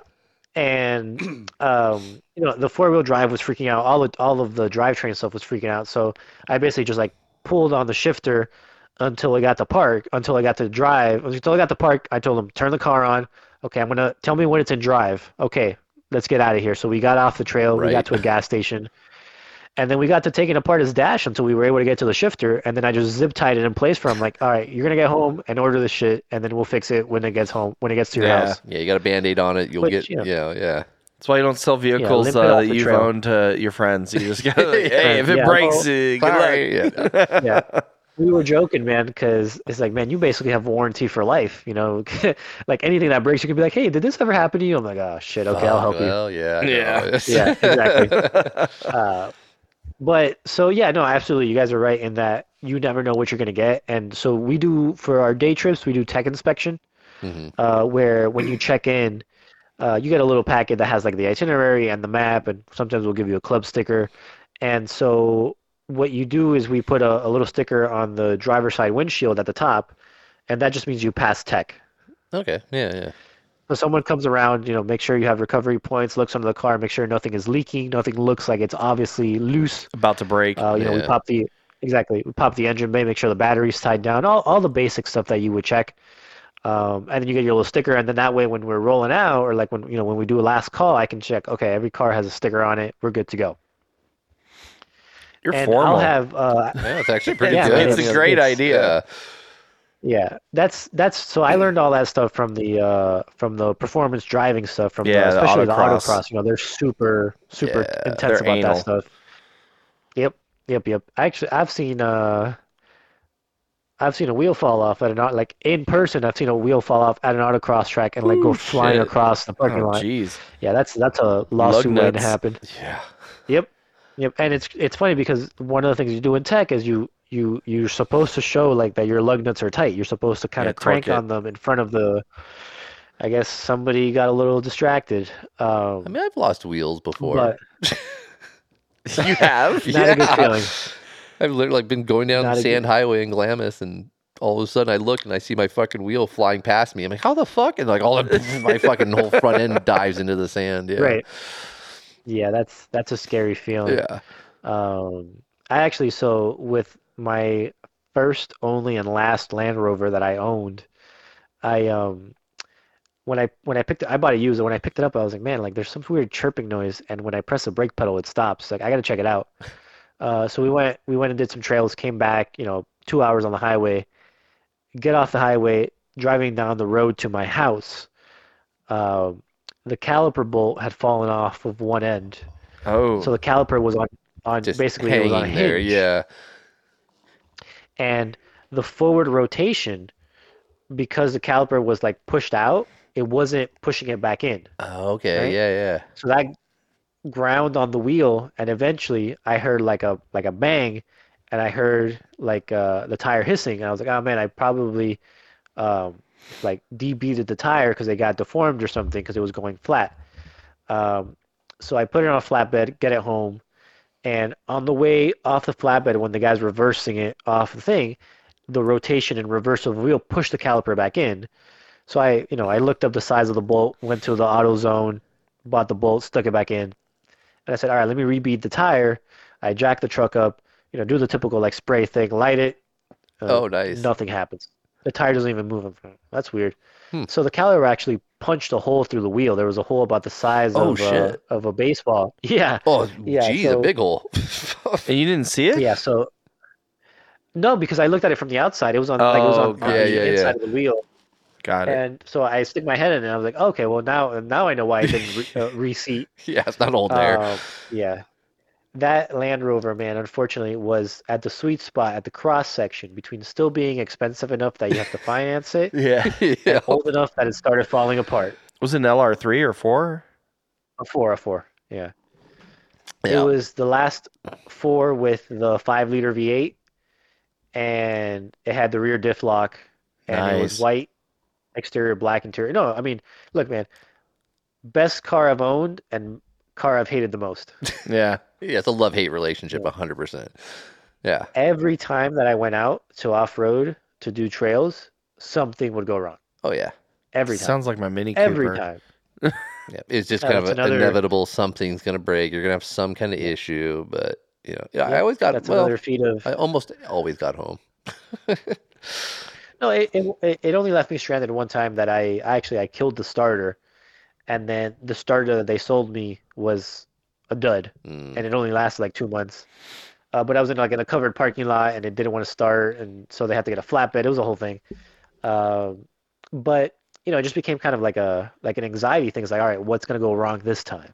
Yeah, especially you can't trust things happen. Yeah, you're going out further and further, and now it's like, yeah. Yeah, but as far as capability and confidence during driving, nothing compares. Nothing compares. Throw it at anything, not really worried about it. Amazing. Yeah. Yeah. If I could, eventually I would like to own another one because I hate myself. You like the abuse.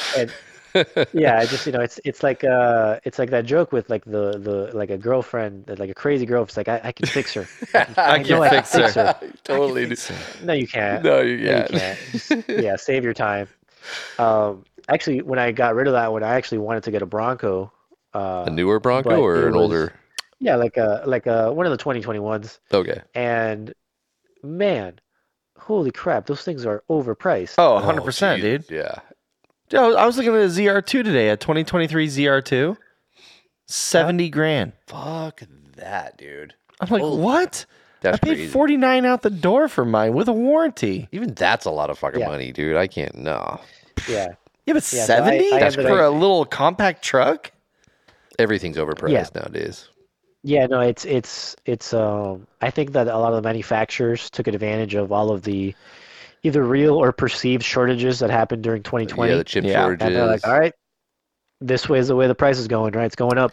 Yeah, if you're trying to buy a Bronco in 2021, especially when they first came out, like, oh, good luck. The prices were astronomical, dude. Like, they would buy them back from people who pre-ordered them for more than what they actually purchased them for, because they knew they would get them. They could sell them for like ridiculous prices. People were paying like $100,000 for Broncos and shit, dude.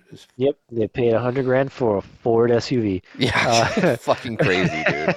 Dude, I remember when $100,000 was like a Rolls Royce. That was a lot of money. You're like, wait, what? Holy shit, yeah.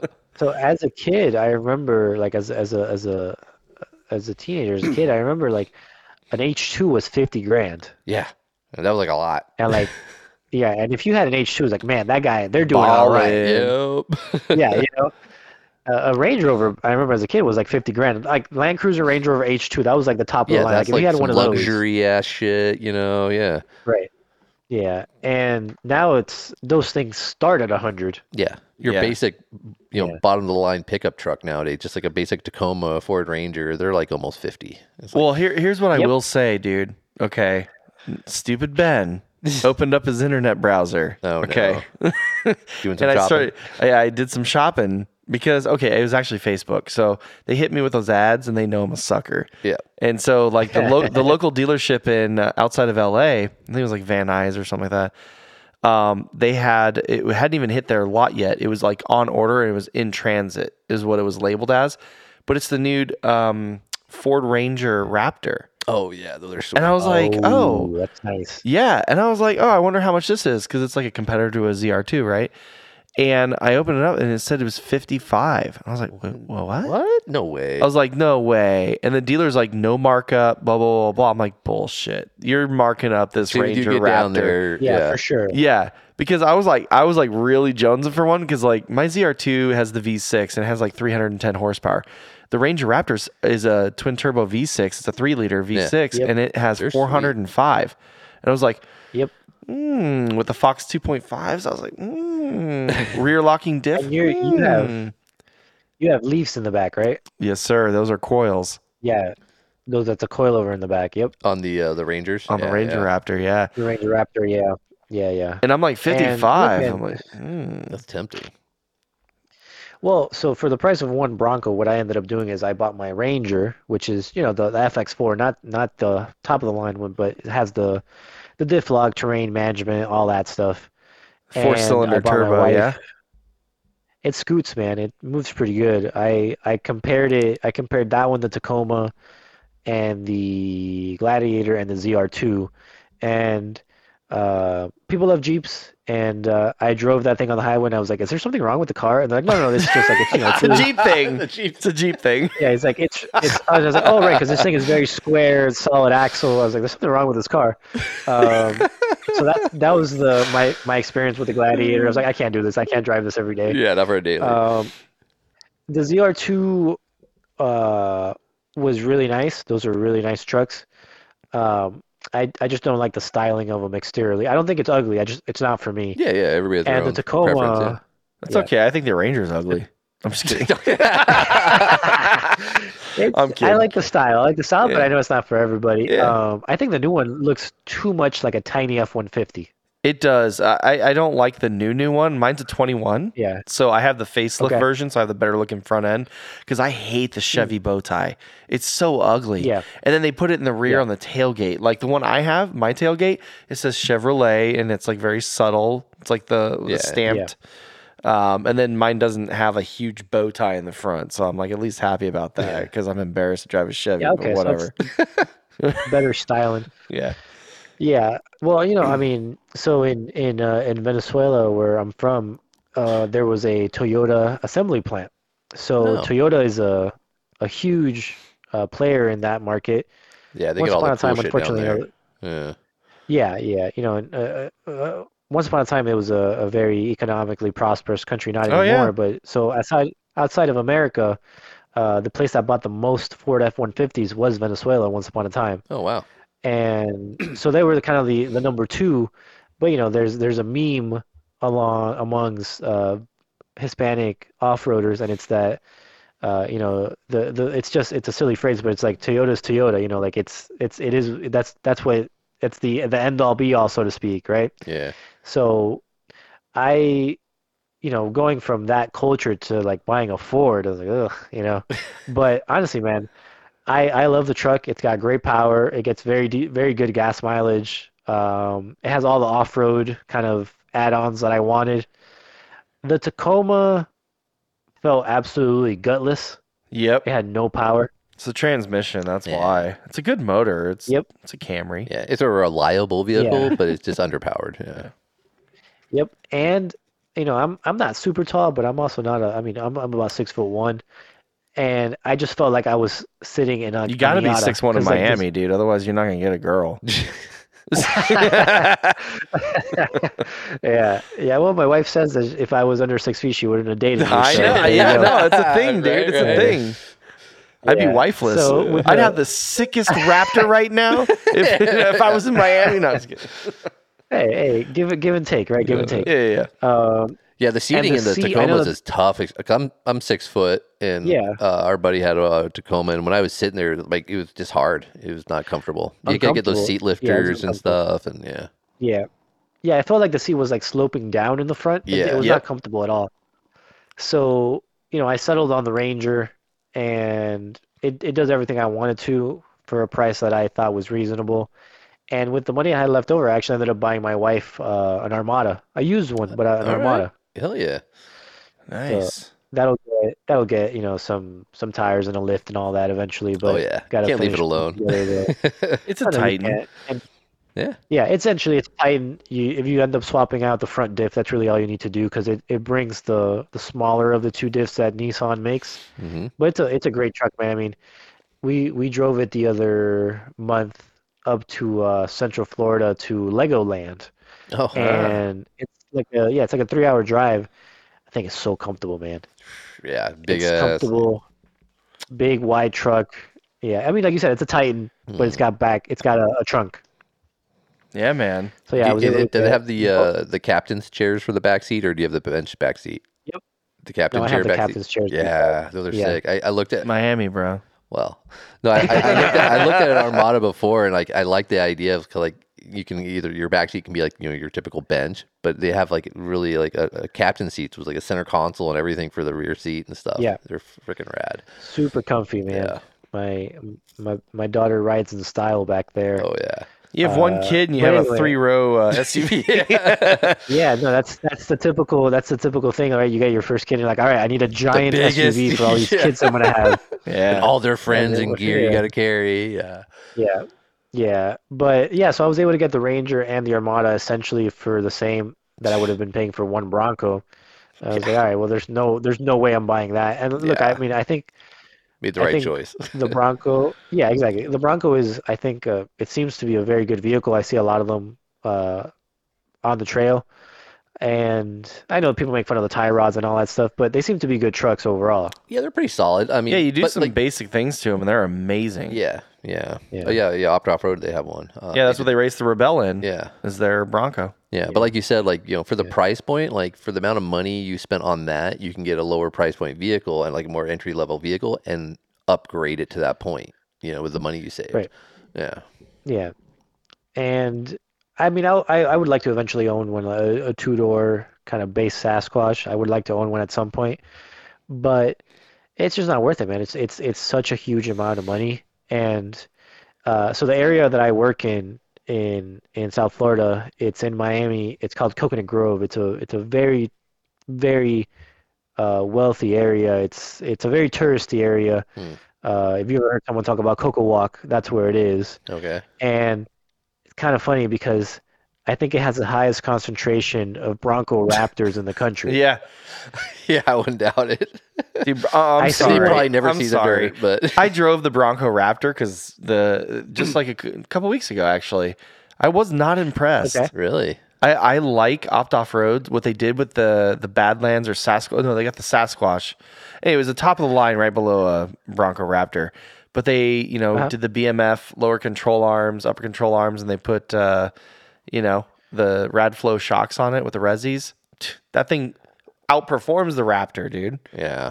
Yeah, You're paying a Yeah, lot of it's extra premium just for the badging, I think. and plus those fenders, Yeah. The fenders are silly looking. Oh my God, they're terrible. They Stupid. look so freaking ugly. Yeah, no, the I mean, fenders are Mercedes hideous. gets away with it with their 4x4 square just because it's like on portals and looks ridiculous. It's Mercedes, Already, yeah. but come on, Ford.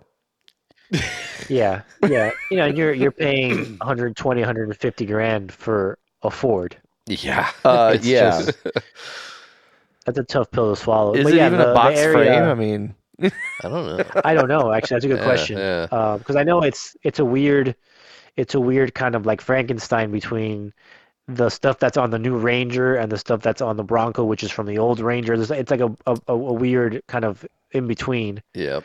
Uh, yeah. So yeah, I see one. I'm not kidding. Every day I see one on the way to work, and also um, a lot of Rivians, which those things are pretty badass. I know you've seen one in person. oh yeah, I've we seen see them every day. Yeah, there's a lot of them out here. I've Yeah. seen a few out on the trail. Not Yeah. not too many, but I've seen people deck them out a little bit. Did you see the new Cybertruck at King of the Hammers? Got wrecked. Dude, that thing got jacked, dude. Yep. All-wheel What happened? What was all-wheel it trying to do? steering is not what All-wheel steering is not where it's at, guys. no. Because you have you basically have like tie rod ends and shit. Just like you have a front IFS, you have it in the rear too, essentially, because you're steering, right?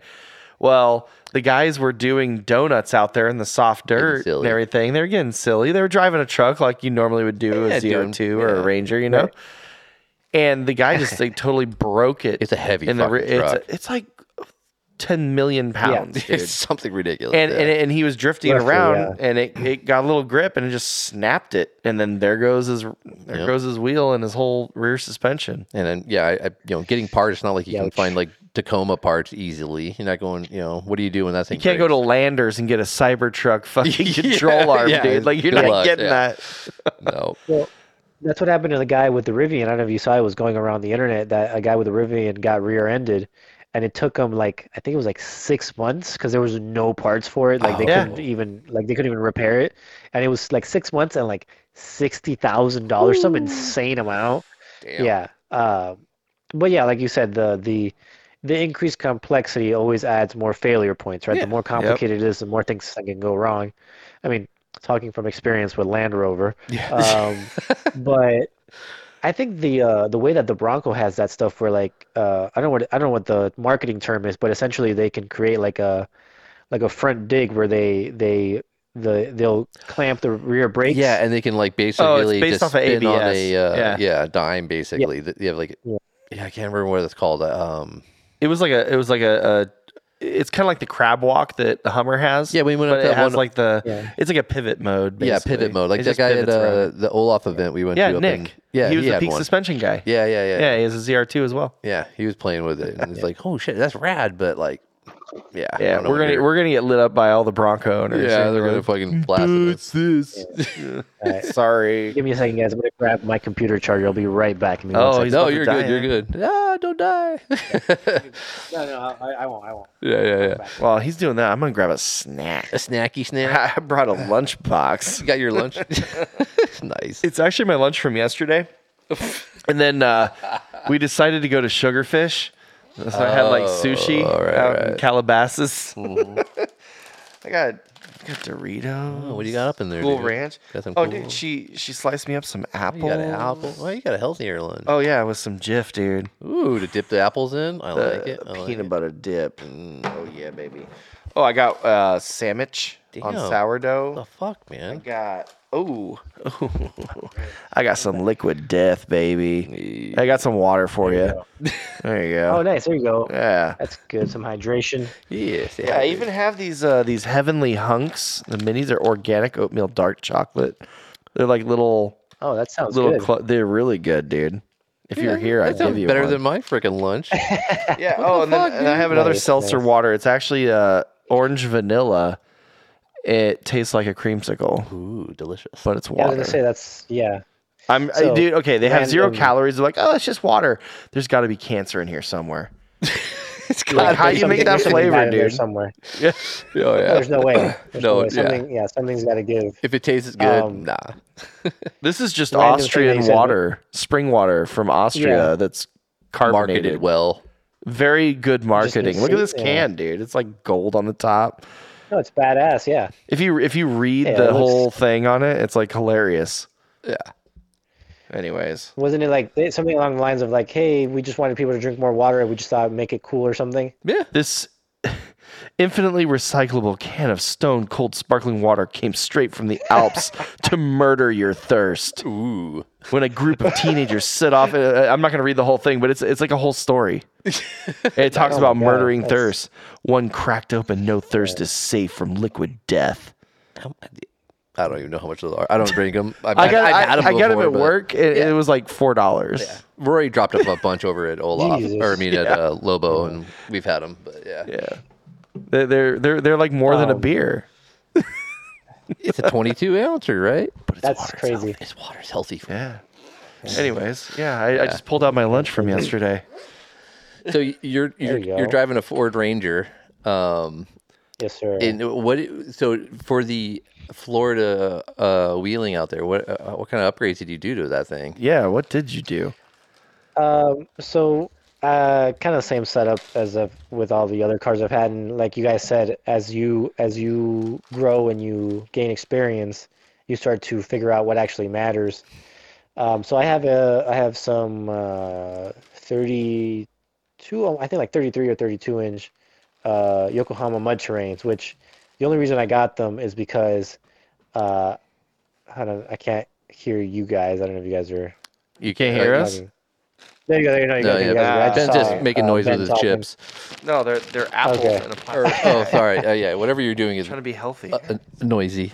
There you go. I'm putting it away, guys. Okay, I'll eat it after. Yeah, I'm hungry. So I because I do a lot of these rides. I lead a lot of these rides. I want to make sure that I don't embarrass myself. So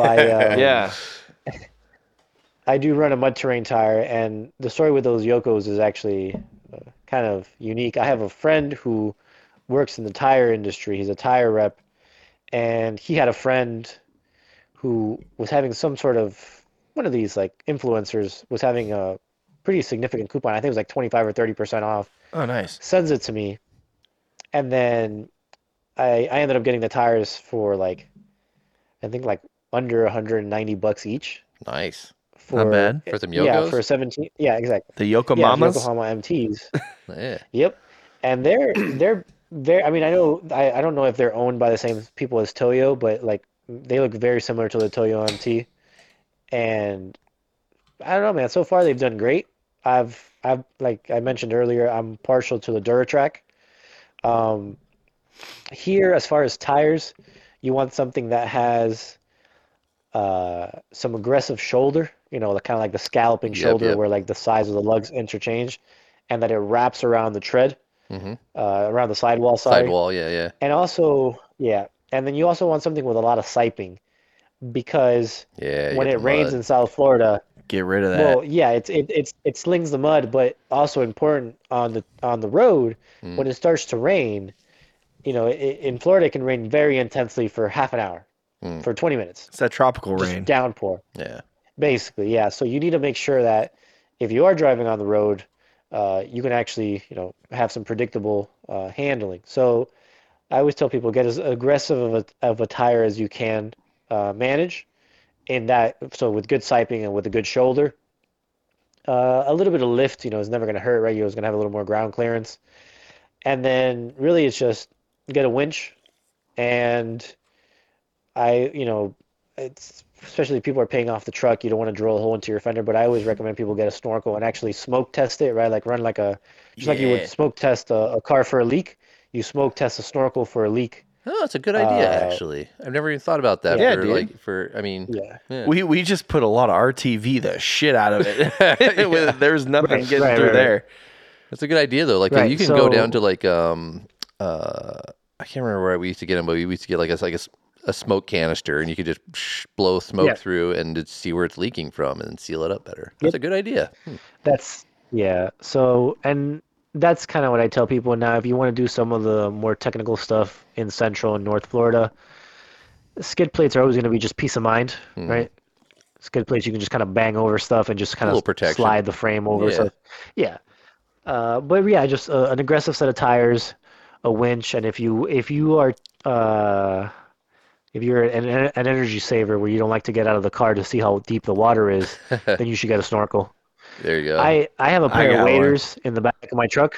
Yeah, I throw, like, if I'm not sure, I throw the waders on and I walk into the water, see where it's up to, and then get back in the truck and drive it. Yeah, we throw our flip flops on and check it out real quick, and see how it is. Yeah, exactly. It's a California thing. Yeah, we're California, or Ben, or Crocs. Everybody wears Crocs, I guess. Yeah, I don't know, but yeah.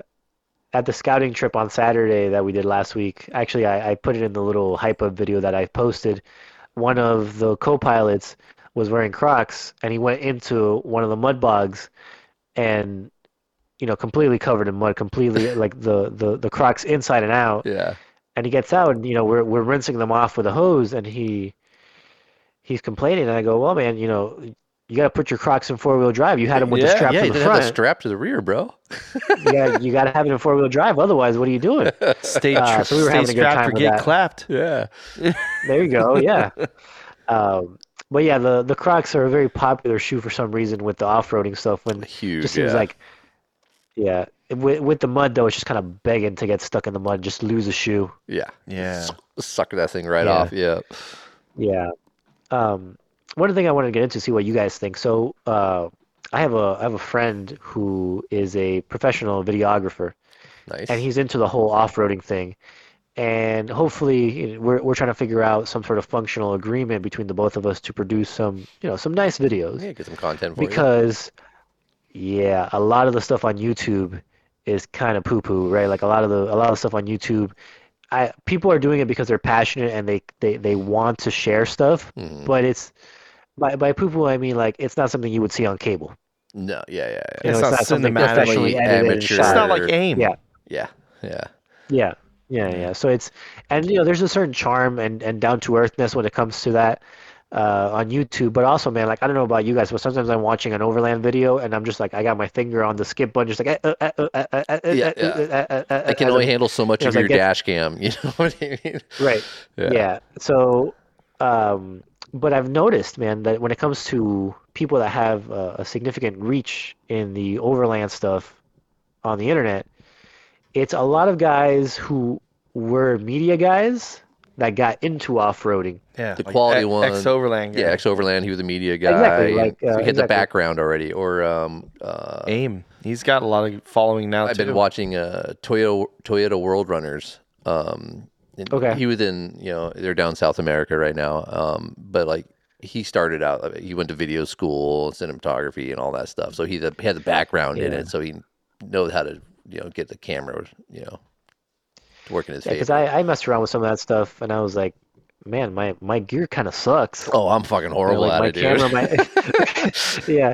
So I was lucky that I found someone who came to the group, loved what we did, and he said, hey man, I'm a professional videographer. I love outdoor stuff. Let's put something together, and hopefully we can get that going.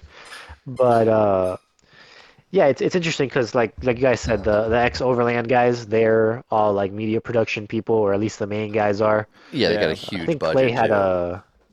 Yeah, exactly. And because they have that professional production value, they were able to pick up some massive sponsors, which Toyota, good for them. General Tire. Yeah, they're getting new Toyotas all the time. Yeah, That'd be nice. Yeah. There's a new Land Cruiser. Go have fun. Yeah. And the other guy that I kind of blew up over the last couple of years, I don't know if you've seen him, Zach. Yeah, Zachary Dial. Zach Deal. Yeah, Dial. yeah. He was supposed to be on our show. Yeah. He got too big too quick. That was when he was small. When he first started out driving his 4Runner. He's a Florida guy. He was actually going to be on our show when he was going to talk to Donut Media. Yeah, that's why he was out in our area in LA because he was doing a bunch of stuff with Donut and Justin Freeman and all that. And then I ran into him at like an expo, and he's like, yeah. And then he's too popular now. He's too big, so we're too small. Got big timed. Yeah. That's funny. Yeah, I went back and forth with him a few times on things, and I remember at one point he's like, "Man, why are you so mean to me?" And I was like, "Dude, I'm not mean to you. It's like you're posting stuff that like you need to stand behind the stuff. Like if you're gonna say something, stand behind it. Because and also like if you're a public figure, people are gonna go after you. People are gonna criticize you no matter what, and also like you gotta have a sense of humor on the internet. Yeah. Oh yeah. Yeah, you gotta be able to laugh at yourself. I remember. Well, he got that whole thing with him and Gambler with Overland Expo went after them. Well, because they posted a meme and Overland Expo got like butthurt about it. It's because they use a trademark logo. I know, but laugh at yourself, dude. Come on. Well, I got lit up in that thread, by the way. Oh, did you? If you want to go find my name, oh my god, I got destroyed because I said well, you guys. I mean, sure, they're being butthurt about it, but like what you guys did is also messed up. Like you got to look at it both ways, right? Like it's you could have very easily. I told them like I wrote something. I was being a snarky idiot, but I wrote like, oh man, engagement must be down, so you're trying to start shit. And right, hey, it works. You're not wrong. Like, it's funny coming from the guy who needs engagement because of the comment. Just kidding. Exactly. So then. People were like, and you know how people are on the internet. I don't mind people like making fun of me and laughing, but like when the insults start and like, oh, this guy probably drives a Prius, stuff like that. I was like, come on, man. Like, I like how he says when the insults start, like this guy drives a Prius. yeah. So. And and Tate responded, and he said something along the lines of, "Well, he was trying to be snarky back," which again, like I took it in stride. I didn't like get offended by it. He's like, "Yeah, I only got 20 million impressions last time. Yeah, last month. Yeah. And I'm like, dude, that's awesome. I think it's a little sad that you have that number on tap, ready to spit it out, but whatever." And people went after me. Again, like I don't care. I don't mind being the bad guy in that scenario. But yeah, the whole thing with Expedition Portal, I have never met Scott in person, the guy who runs it, but I've talked to him a few times on the internet. It seems like he's strictly business when it comes to this stuff, which I can see why he would get offended by that. But man, it's social media. Like you got to take it, you got to give it. Sometimes it goes both ways. But with Zach, what happened was he was doing those videos, which I found them a little bit irritating, but it was basically like, check out this truck. Like, you want to buy this truck? Well, this truck was $100,000, and the camper on it was another $100,000. Basically, like, look at you, poor person. Exactly. The poor's on the floor, dude. You can't right. He started out being the guy just kind of making fun of overlanding. Which was cool because he's like, oh yeah, he had a 4Runner, just joking around. He's a basic soccer mom. Yeah. Look at my little Wada, stuff like that. Like he was the meme. He was fun, and then all of a sudden he got really big, and then it became like he had corporate sponsors, and then he had he had an itinerary with a They're giving me this Earth Roamer to drive around in or whatever. I'm gonna do a review. Yeah, so that's what happens to a lot. He posted sell out. Yeah. I'll still have him on the show though. One of those. Yeah, I mean, I would, and I told him like I would love to talk to you about this in person. I don't think in the internet, I don't think Instagram comments are the right Oh place to God, have this no, no, no. conversation. And because I wrote, and again, it was a snarky comment, but like I told him either what I'm saying is offending you, and that's why you're answering like this, or you think it's funny, so you're being funny back to me. Like there's Right. kind of you can't have it both ways. There's no in between. Because I wrote something along the lines of, yeah, this truck will maybe get used one to drive down a dirt road, and then it'll be up for sale. Yeah. Which is probably true. And you know, It'll be a write-off. with that, and he exactly, and he wrote like, man, why are you always so negative? And I was like, really, dude? That's what you're getting from this? Like, first of all, it was a joke. Yeah, Yeah. exactly. And I was like, come on, man. And at that point, I was like, you know what? God bless you. Do you keep doing your thing. I'm over it. When you get big too quick, your skin gets thin. Yeah. Yeah, yeah. So- And and look, I can kind of relate, not to his level, but you know, as our page has grown and we're getting engagement and stuff, man, it's like that short like endorphin hit every time you open it. It's like, oh, this many more followers, this many likes. You're like, oh my God, yes, please give me more. Yeah. It's You so know? funny. We both have access to the Instagram, and every time a notification comes up, I'm like, oh God, go away. Yeah. Yeah, yeah, Not to people, Yeah, but like so- the notification. You know what I mean? Yeah. Like, right. Bing, bing, Yeah, bing, yeah. bing. I'm like, ugh. Yeah. And you know, he's extremely lucky that he gets to live off of this now. Oh, that's Obviously, awesome. I'm extremely I don't know if envious or jealous, whichever one is the right one. Oh, yeah. I would love to do that myself, but also like, dude, you're a public figure at this point. Like, people are gonna go after you. People are gonna talk trash. Like, you gotta let it roll down your back, right? You gotta be a duck about it, and or have a sense of humor, yeah. Which he Right. does. That's But you what made him can't- big. Yeah. Because of his sense of right? humor. Exactly. Well, it's like, well, like, Yeah, you so know, it's like, Joe I Rogan know- says, like, don't read the fucking comments. Yeah. No matter what, just stay out Yeah, of the don't- fucking yeah. comments, because there's Yeah. always going to be Yeah, people who will trash you, regardless of if you're the greatest person in the world. Somebody's going to have something negative to say about you, and you can't just Yeah. get butthurt about it. Yeah, yeah. Exactly. And then look, a lot of times it's just people that are just going through something in their own life, and they're like they're looking at the Projecting. easiest target. Exactly. Yeah, they're projecting Exactly. a lot of times. Yeah, yeah. Yeah, I did a post that it was quite controversial because there was someone driving a gladiator up a waterfall, Oh, okay. and I said something along the lines of like, hey guys, like even if this was a legal trail, even if this was private property, you shouldn't be sharing this kind of stuff without context, because not only is it like bait for all the people that already don't like off-road recreation, Yep. but it's going to give people bad ideas of what they should be doing. Yeah. And man, I think I had something like 108 comments being like, "Oh, you suck, you're an idiot. You drive a Prius." And I was like, and like there was Always with the Prius. people. There was two people that said, actually, for context, this is an old mining road, and it's been leaching heavy metals into the water, and this and that. And I wrote, man, you're the only person that has actually given me some sort of A context legit, yeah. about why it was wrong. Two people did that. Two people did that. And I said, you know what? It's not worth. And again, I don't mind being the bad guy. I don't mind being wrong. But when I saw that, like, it became so, and then people started going into other posts and like harassing Oh, geez. me on those posts. Yeah, people have And I no was like, you know life. what, man, I'm good. I deleted the post, and then I just blocked those people. I was like, I'm good. This is not the image I want to portray. Yeah, some people just want to troll, you know what I mean? Yeah, like, because Yeah. you know, some people would like get, there's like the whole thing with like the geotagging, you know, if you're doing this trail and somebody's, you know, people would go after people for doing that. It's like, well, Right. he's allowed to do whatever the fuck he wants, dude. If he wants to tell everybody he did Yeah. this fucking dirt road, so be it. Yeah.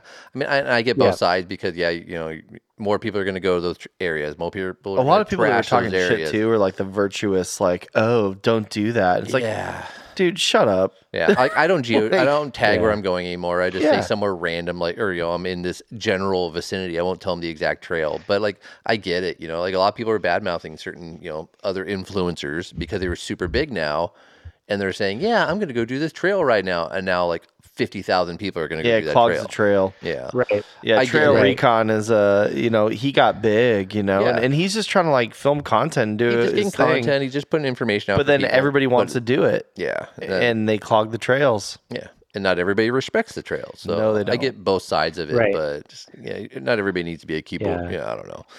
Yeah, it's a No, tough yeah, one. it's hard to draw that line, because I'm sure we've all been in this scenario at some point. You take your kid to an activity, even if it's something school related, and a kid shows up like sick to the activity. It's like, why is it rude to point out that another kid is sick? but it's not rude to bring your kid who is sick. Yeah, you're the asshole because you're saying. Exactly. Yeah. Yeah, you're the Larry David because you're like, hey, that kid's just sneezed into my kid's mouth. What's going on here, dude? You know? Curb Your Enthusiasm, best show ever, dude. Yeah. We watch it after dinner a lot. It's awesome. Yeah.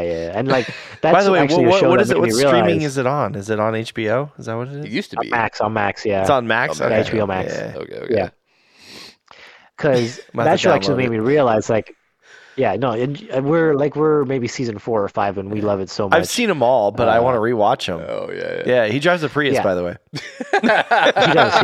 He does. They definitely have a deal. That show definitely had a deal with Toyota because he drives a Prius, and then his best friend Jeff either has a Sequoia or a Land Cruiser at all times. Oh, okay. Yeah, they're always Toyotas. So they definitely got an endorsement. Yeah, for sure. But yeah, I mean, actually, that show's the one that made me realize, like, man, I gotta chill out sometimes. Like, sometimes it's not okay to call people out.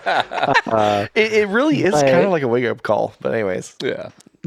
When you're a very, I think the way that I grew up with my dad being such like a detail oriented person, you end up becoming your own critic, where like you're always kind of like trying to find the things like what's the issue here, right? Yeah. I think that's what ends up being projected. But going back to the thing that we're talking about, kind of playing that fine line, for me, the only time that I'll speak up about, treading lightly is when people share themselves doing something. Like they'll share on social media something.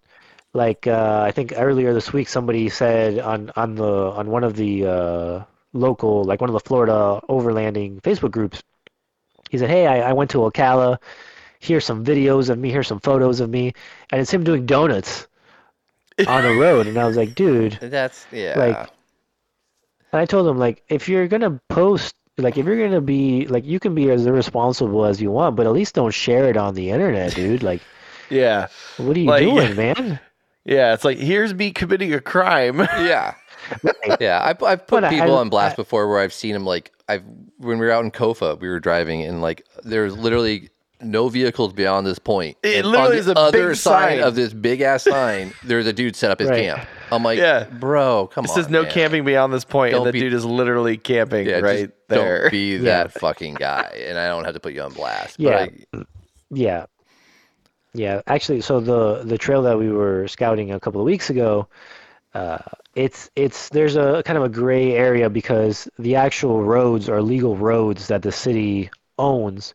They're not maintained, so eventually, as the condition warrants, they become trails. And as long as you're on the road, you're 100% doing everything by the law, right? You have a car with a tag on it on the road, but a lot of the lots are private property.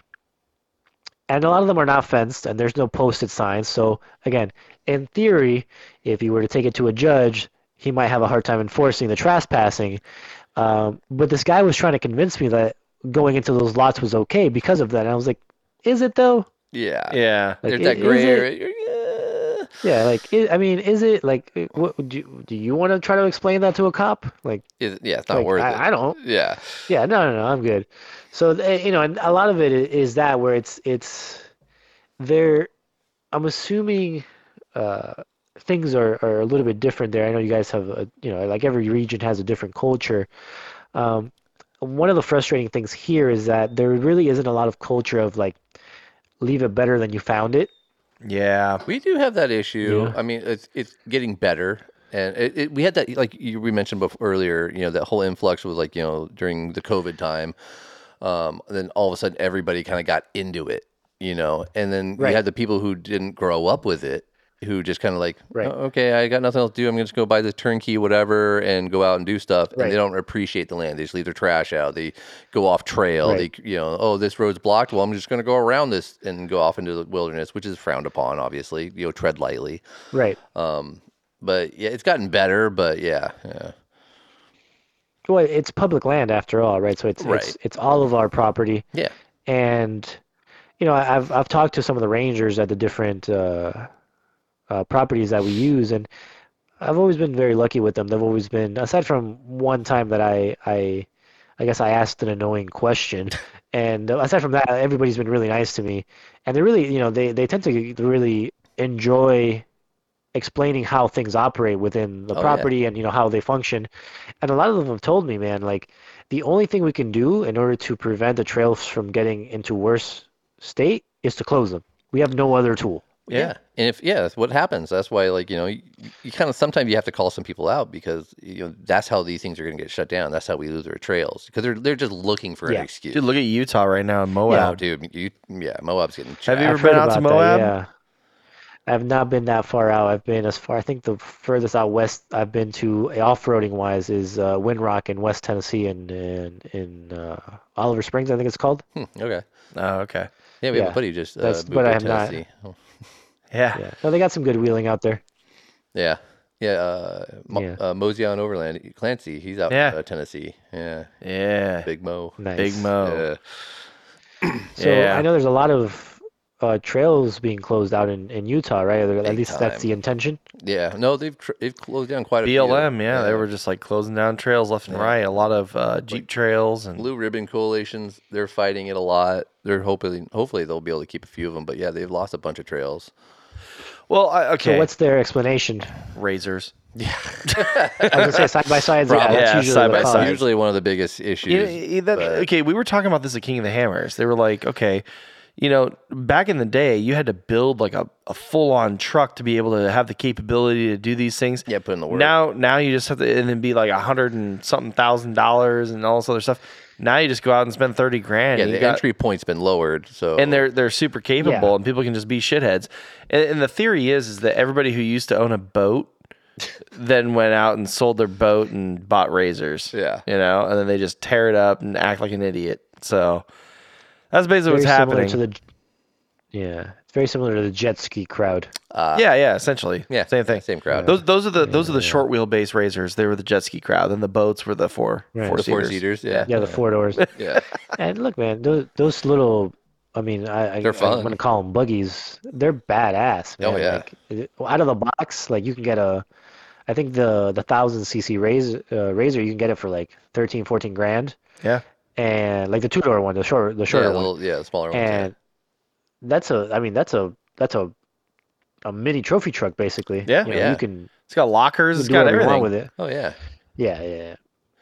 So that's the good thing, like you said, is that the bar has been lowered, but also then you get a lot of the people who either don't know any better or don't care to know any better, or just weren't brought up with it. Like you said, your dad, your grandparents, they were all into off-roading. Same with me, or we were dragged out camping and doing all these things. So we're good stewards of the land. We were taught to do how to take care of everything. Also, just being a good human. Like you don't have to be out in the whole camping scene. It's like throw away your trash. Like that's something you learn in school. You should. Like you just throw away your trash. Yeah.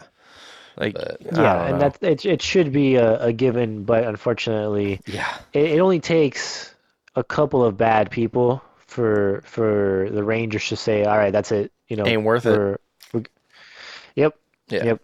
I always try to tell people there's more of us doing the right thing than there are of the bad people not doing the right thing. We just have to show, we have to show up and show the people who run the parks. Yeah, I've noticed it getting better, like just as education and people are spreading the word. Some people just don't know, so sometimes you'll tell people like, hey, this is what we're doing. Like, oh wow, okay, that's what I'm supposed to do. Oh, okay, I get it.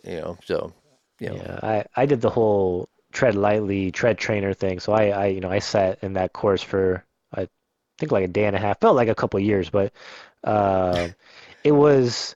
They're really big with like the scouts, the Boy Scouts, and but I was the only person there that was representing any sort of off-road group.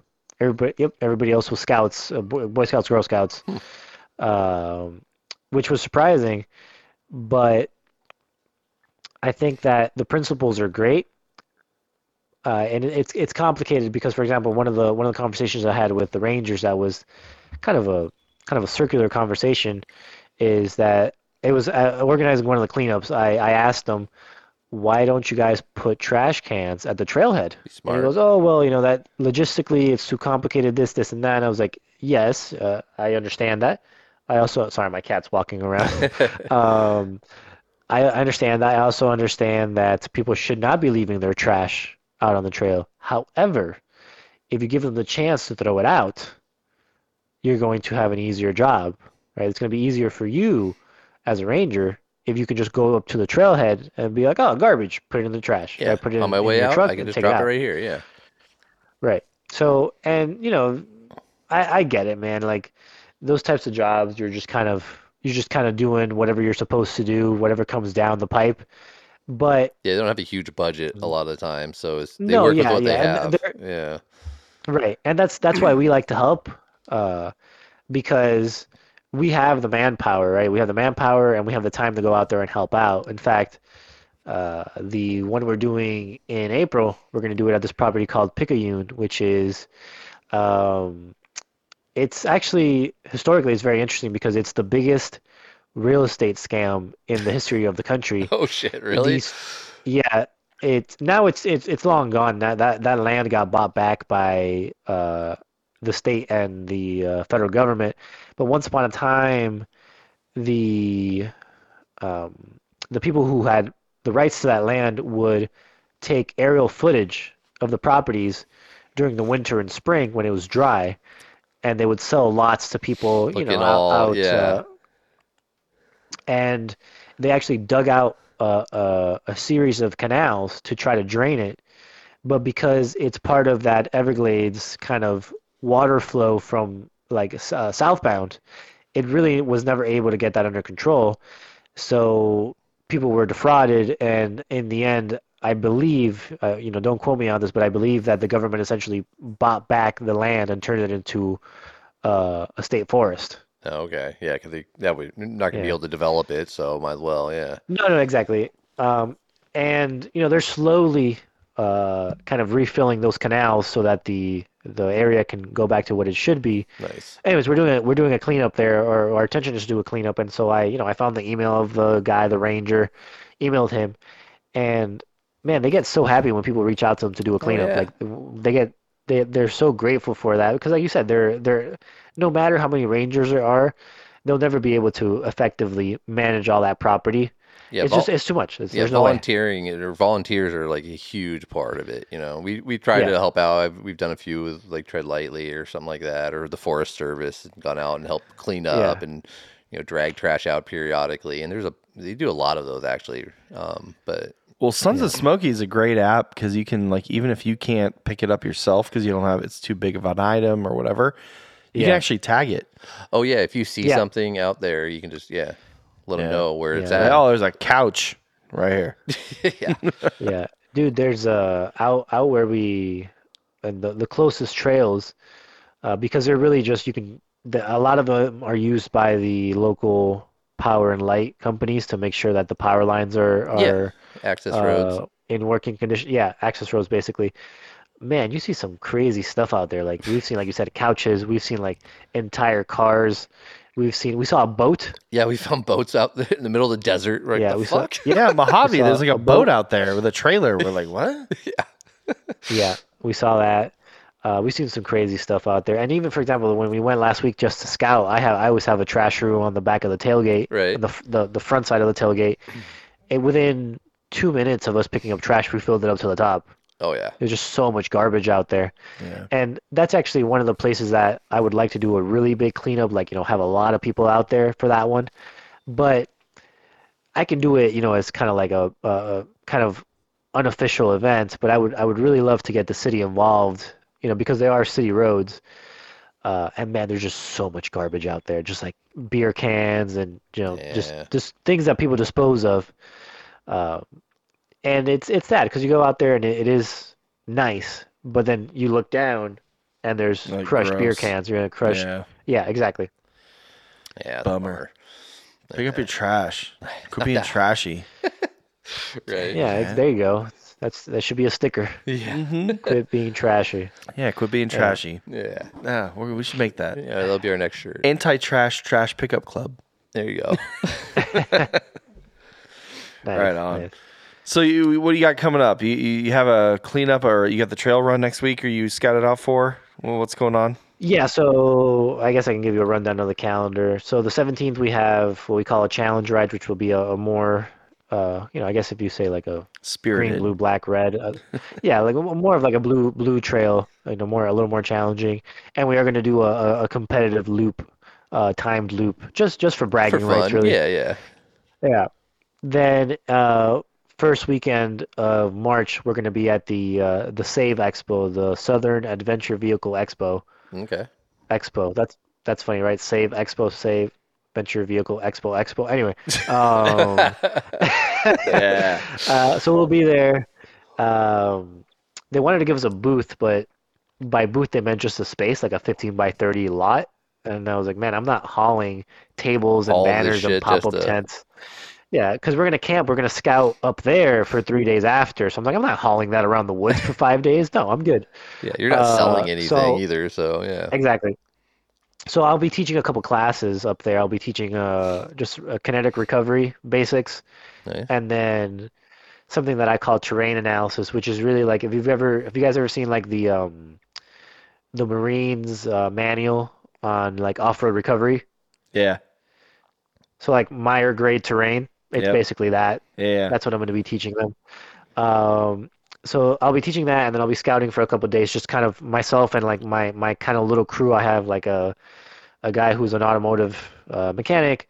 I have a guy who's a videographer, and then I have a guy who's a former military medic who like works as like the standby medical personnel with movie production. So he's kind of their Okay. guy.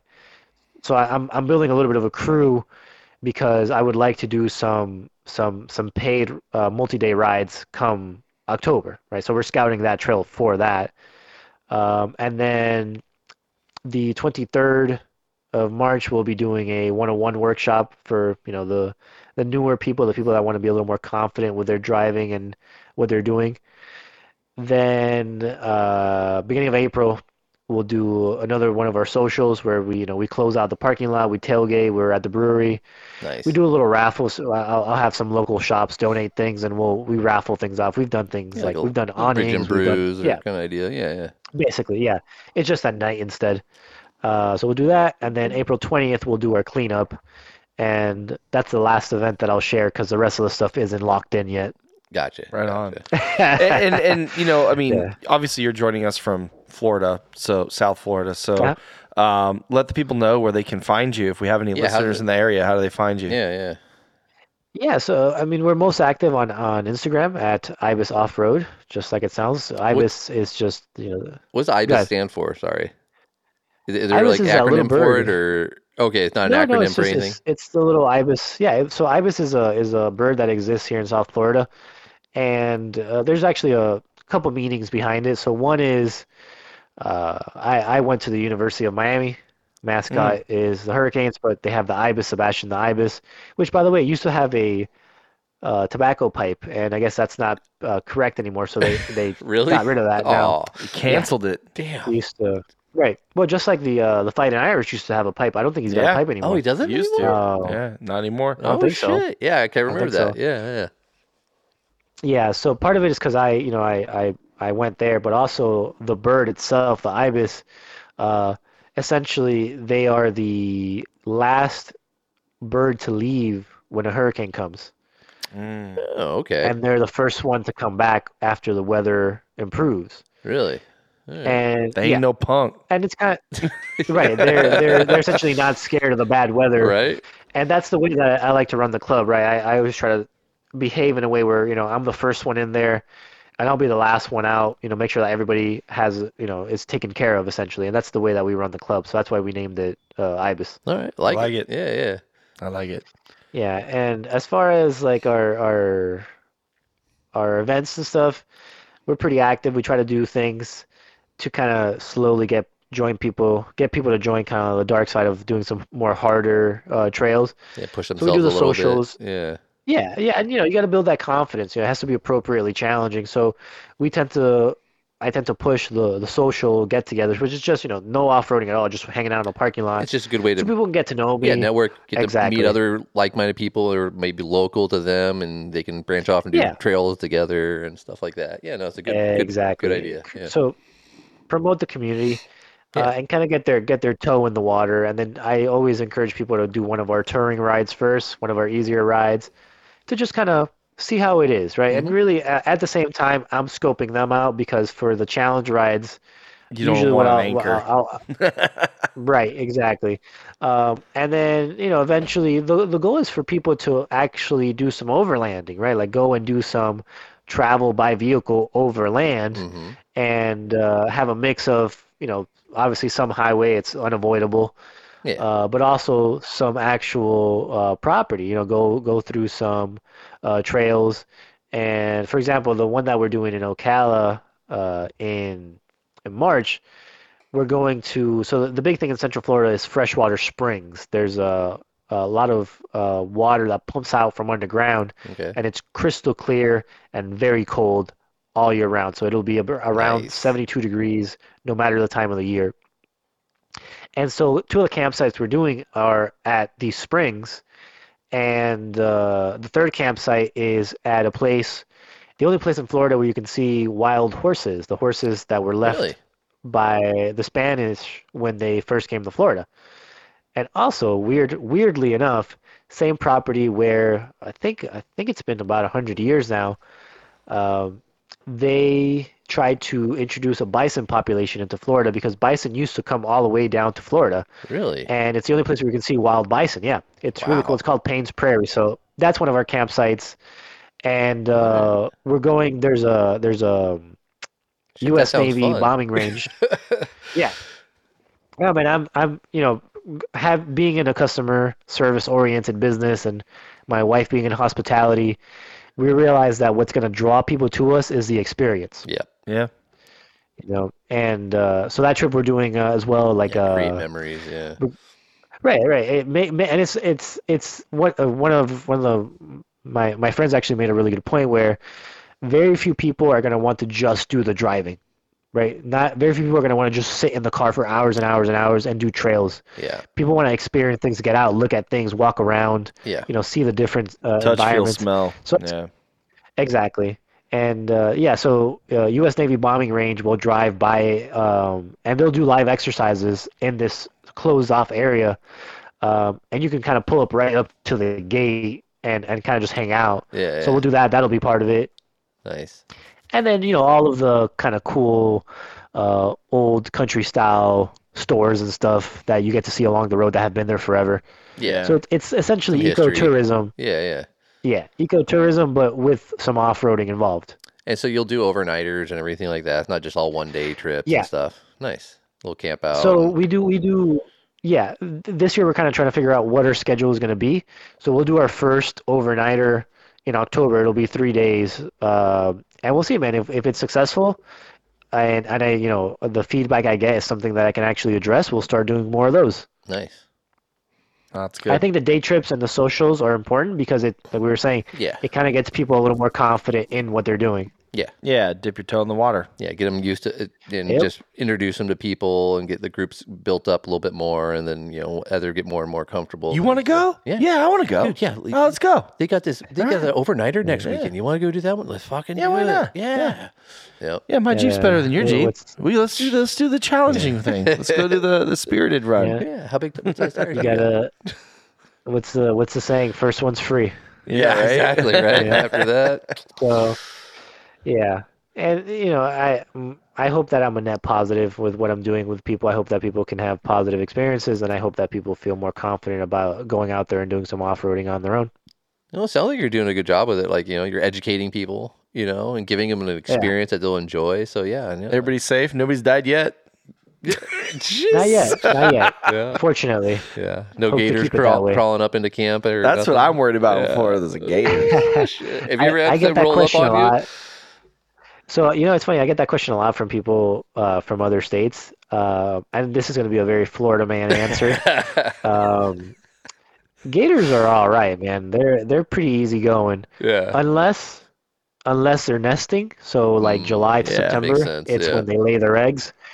They will come after you during that time. They're aggressive. But otherwise, so random fact here, how they eat, right? How they hunt. They'll grab the thing, hold it down, and drown it, and then they eat it, right? You know where they can't do that? If the water's deep. Oh, if it's deep. Yeah, on land. If it's deep, yeah. So like, if the gator can kind of drop its tail like that, where like the tail kind of starts to drop, they're not going to come after you because they have no leverage. Like they're not strong enough to actually swim down and hold the animal down. They're strong enough to hold the animal down and just make them drown. Water. Basically. All right. Yeah. All right. Yeah, that's why you'll very rarely see someone like Deep kayaking water. get attacked by a gator because they're like they can't really do much. Yeah. They kind of hang out near the shore a little bit, grab something and drag it in there. All right, smart. Yep. And so if you're ever in the swamp, what you want to look for is when you see the bush along the water, you see a flat spot. That's where the gator's rolling in and out. Oh, all right. There's a little landing pad, there's a little boat launch area. Yeah. Basically, so they plan that out when they come out, and they just use that same spot. And almost always, if you see that, there's a nest nearby, so get the hell out. Yeah. Yeah. See, we got to worry about bears and bobcats, and you guys got mountain gators. lions. Yeah. But it's funny. Yeah, I get that question a lot with the gators. Only once ever has it been that we've been driving through a trail, and there was a gator sitting on the trail. Only once, really? Ever, yeah. And the gator, I guess he was late for work or something because the moment he heard the truck, just like skedaddled like a cartoon, kind of popped his chest up and just started waddling his little legs into the swamp. Nice. Yeah. Yeah, he don't want to fuck. Fortunately, only once ever. He doesn't want trouble. No, yeah, and that's the thing. Yeah. No. And a lot of times, I mean, going back to like, when do you call people out? One of the things I'm pretty intense about is like, do not mess with the wildlife. Don't touch it. Yeah. Don't get close to it. Fucking don't feed it. Stupid, like, man. Because again, what do rangers do if there's a gator that is not scared of people? They have to kill it. Yeah. They kill it. They take it out. My cousin. I have a little cousin who's I think he's not little anymore. He's a man now. But when he was 10 or 11, I took him on one of these trips, and we were at a campground that had a big lake in the middle, and there were some gators, decent sized gators, and he was like, "I want to feed the gator." Oh, jeez. And I go, "Man, we can't do that because if he's not scared of people, he could hurt someone, and then the rangers have to kill him." I'm giving the whole explanation. He's like, "Okay, but what if when we're driving away, I roll down the window and I throw a piece of ham out the window?" And I was like, "No, you're still feeding it." It's technically still the same thing, dude. Yeah. He was trying to like logic his way out of it. Yeah, we have the same problem here. Is like people like they'll see like a moose, and they'll get out. I gotta get a picture with it, dude. That thing's gonna stomp the fuck out of you, dude. What are you doing? Or have you seen a moose in person? They're massive, dude. I have actually. We went to Alaska for my 30th birthday. Oh, so and. Yeah, dude, they're like the size of a bus. That's what I was about to say. They're a massive bus, dude. Yeah. People are dumb, dude. Or they'll see bear cubs. And they'll be like, "Oh, look at the little bear cubs." Well, yeah, we're fucking mom, dude. Don't go anywhere near those things. If you see cubs, hide because mom's nearby. Yeah. Yeah. Sometimes it's like just like Darwinism. Just let fucking nature work its way out. Come on. Yeah. We have small bears in Florida, and actually in the Everglades there's bears. I've run into like black bears, little black bear. bears, or black bears, and they look like a really big dog. They might be 150 pounds. Yeah. So as far as bears, small. But up in Central Florida, one time we were doing a very common trail up there. It's called Citrus, and we're on Trail 11, one of the main trails there. And I see somebody stops in the front, and everybody starts to stop. And then somebody gets on the radio and is like, "Hey, there's these little bear cubs." So everybody kind of pops out, starts looking at the bears, like, "Oh, so cute." And then it hits me, and I was like, "Yeah, we gotta get back in the car." But wait a minute, yeah. Mom is somewhere nearby, and she was like within seconds of us getting in the car. The mom walked through, and she wasn't mad. They kept walking, but it's kind of one of those like oh shit moments. Yeah. Don't test mom. Yeah. Yeah. No thanks.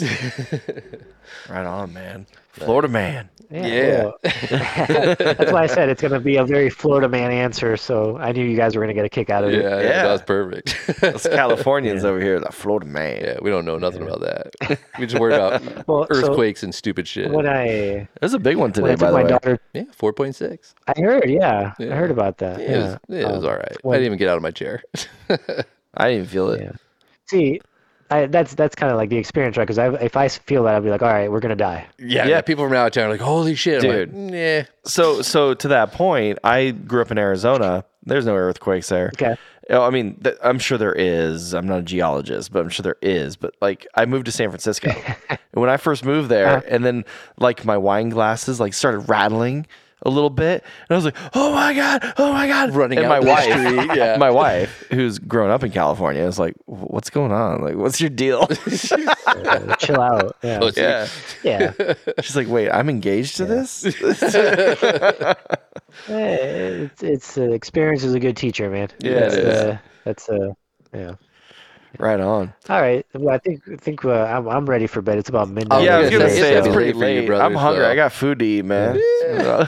All right. Well, we Well, appreciate you hanging out with us late, and all that. So yeah, we learned.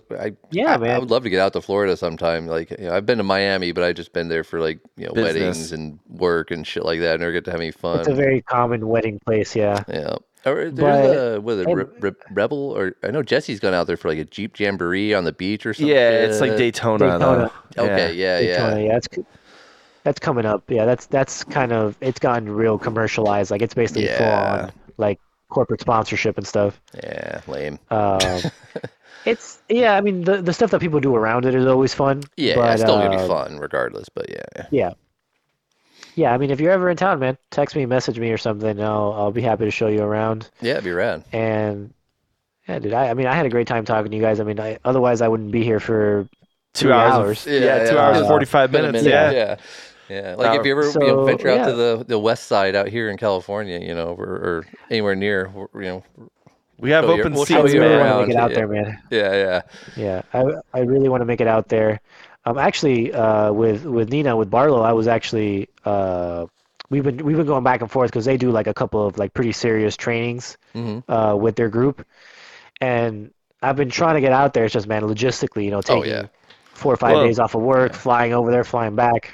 Yeah, it's all snow up there anyway. Because the Nina Barlow that does the Barlow Adventures or whatever it is, and they're all up in Big Bear and all that stuff too. Right now, we got a bunch of snow right now, so yeah. Well, they wanted to do a class. The class that I wanted to do was in January, and they changed it because they're like, there's just too much snow. Like, we can't really even do anything. So they changed it to April. We'll see what it's like in April. It'll be fine. I really don't know. Yeah, it'll all melt by then. So we'll see. Maybe I'll make the time. Maybe in April I'll make the time to go over there. But it's a big expense and a big time consumption because it's renting the Jeep from them, getting the hotel, and flying over there and all that stuff. Yeah. But I want to do it. I really like her and I like what she does, and I want to learn from them. From that organization. But man, I had a great time talking to you guys. And same. I think we got some good content, right? Some good clips in there. It should be fun, Yeah. And Florida man. No, I love it. You guys publish it if you want to. Like, I'll share it on my page. That way you can get it. Get some people listening from. We'll tag you in all the fun stuff and share whatever we got for you. I don't know if the video. We'll see. We're for people listening. We're trying out some video content here, so we'll see how that works and see if we can get it up on the tubes and all that fun shit. But we'll see how it works. But yeah. Awesome. All right. So, anybody in the Florida area looking for a good time, look you up on the Instagram and all that. At Ibis Offroad. So IBIS Offroad. Yeah. Correct. Yep. Guys, send me your, you don't have to do it here. Send me your address. I'll send you guys some club stickers and stuff so you guys can have something from us. Oh, rad. That'd be awesome, man. Appreciate it. We got a collection. You can't see it here, but we got a collection from everybody that comes on the show and stuff and all our. We need some Liquid Molly, koozies. We got all kinds of shit swag here. Nice. But we'll trade you a little care package. So, but it'll be fun. All right, I'll send something over to you guys. Nice. Awesome, guys. Awesome. I had a great time. Really happy that we were able to do this. Yeah, made it happen finally. Yeah. Alrighty. Well, nice I'm meeting off to you. bed. Yeah, get some sleep, brother. Same, man. Appreciate Awesome. you coming All on. right, Ben, Jared. All right, guys. Take care. Thanks. I'll see you around. Take care. All right, everybody. Thanks for tuning in, and we will catch you somewhere. Yeah, somewhere out there. Out there.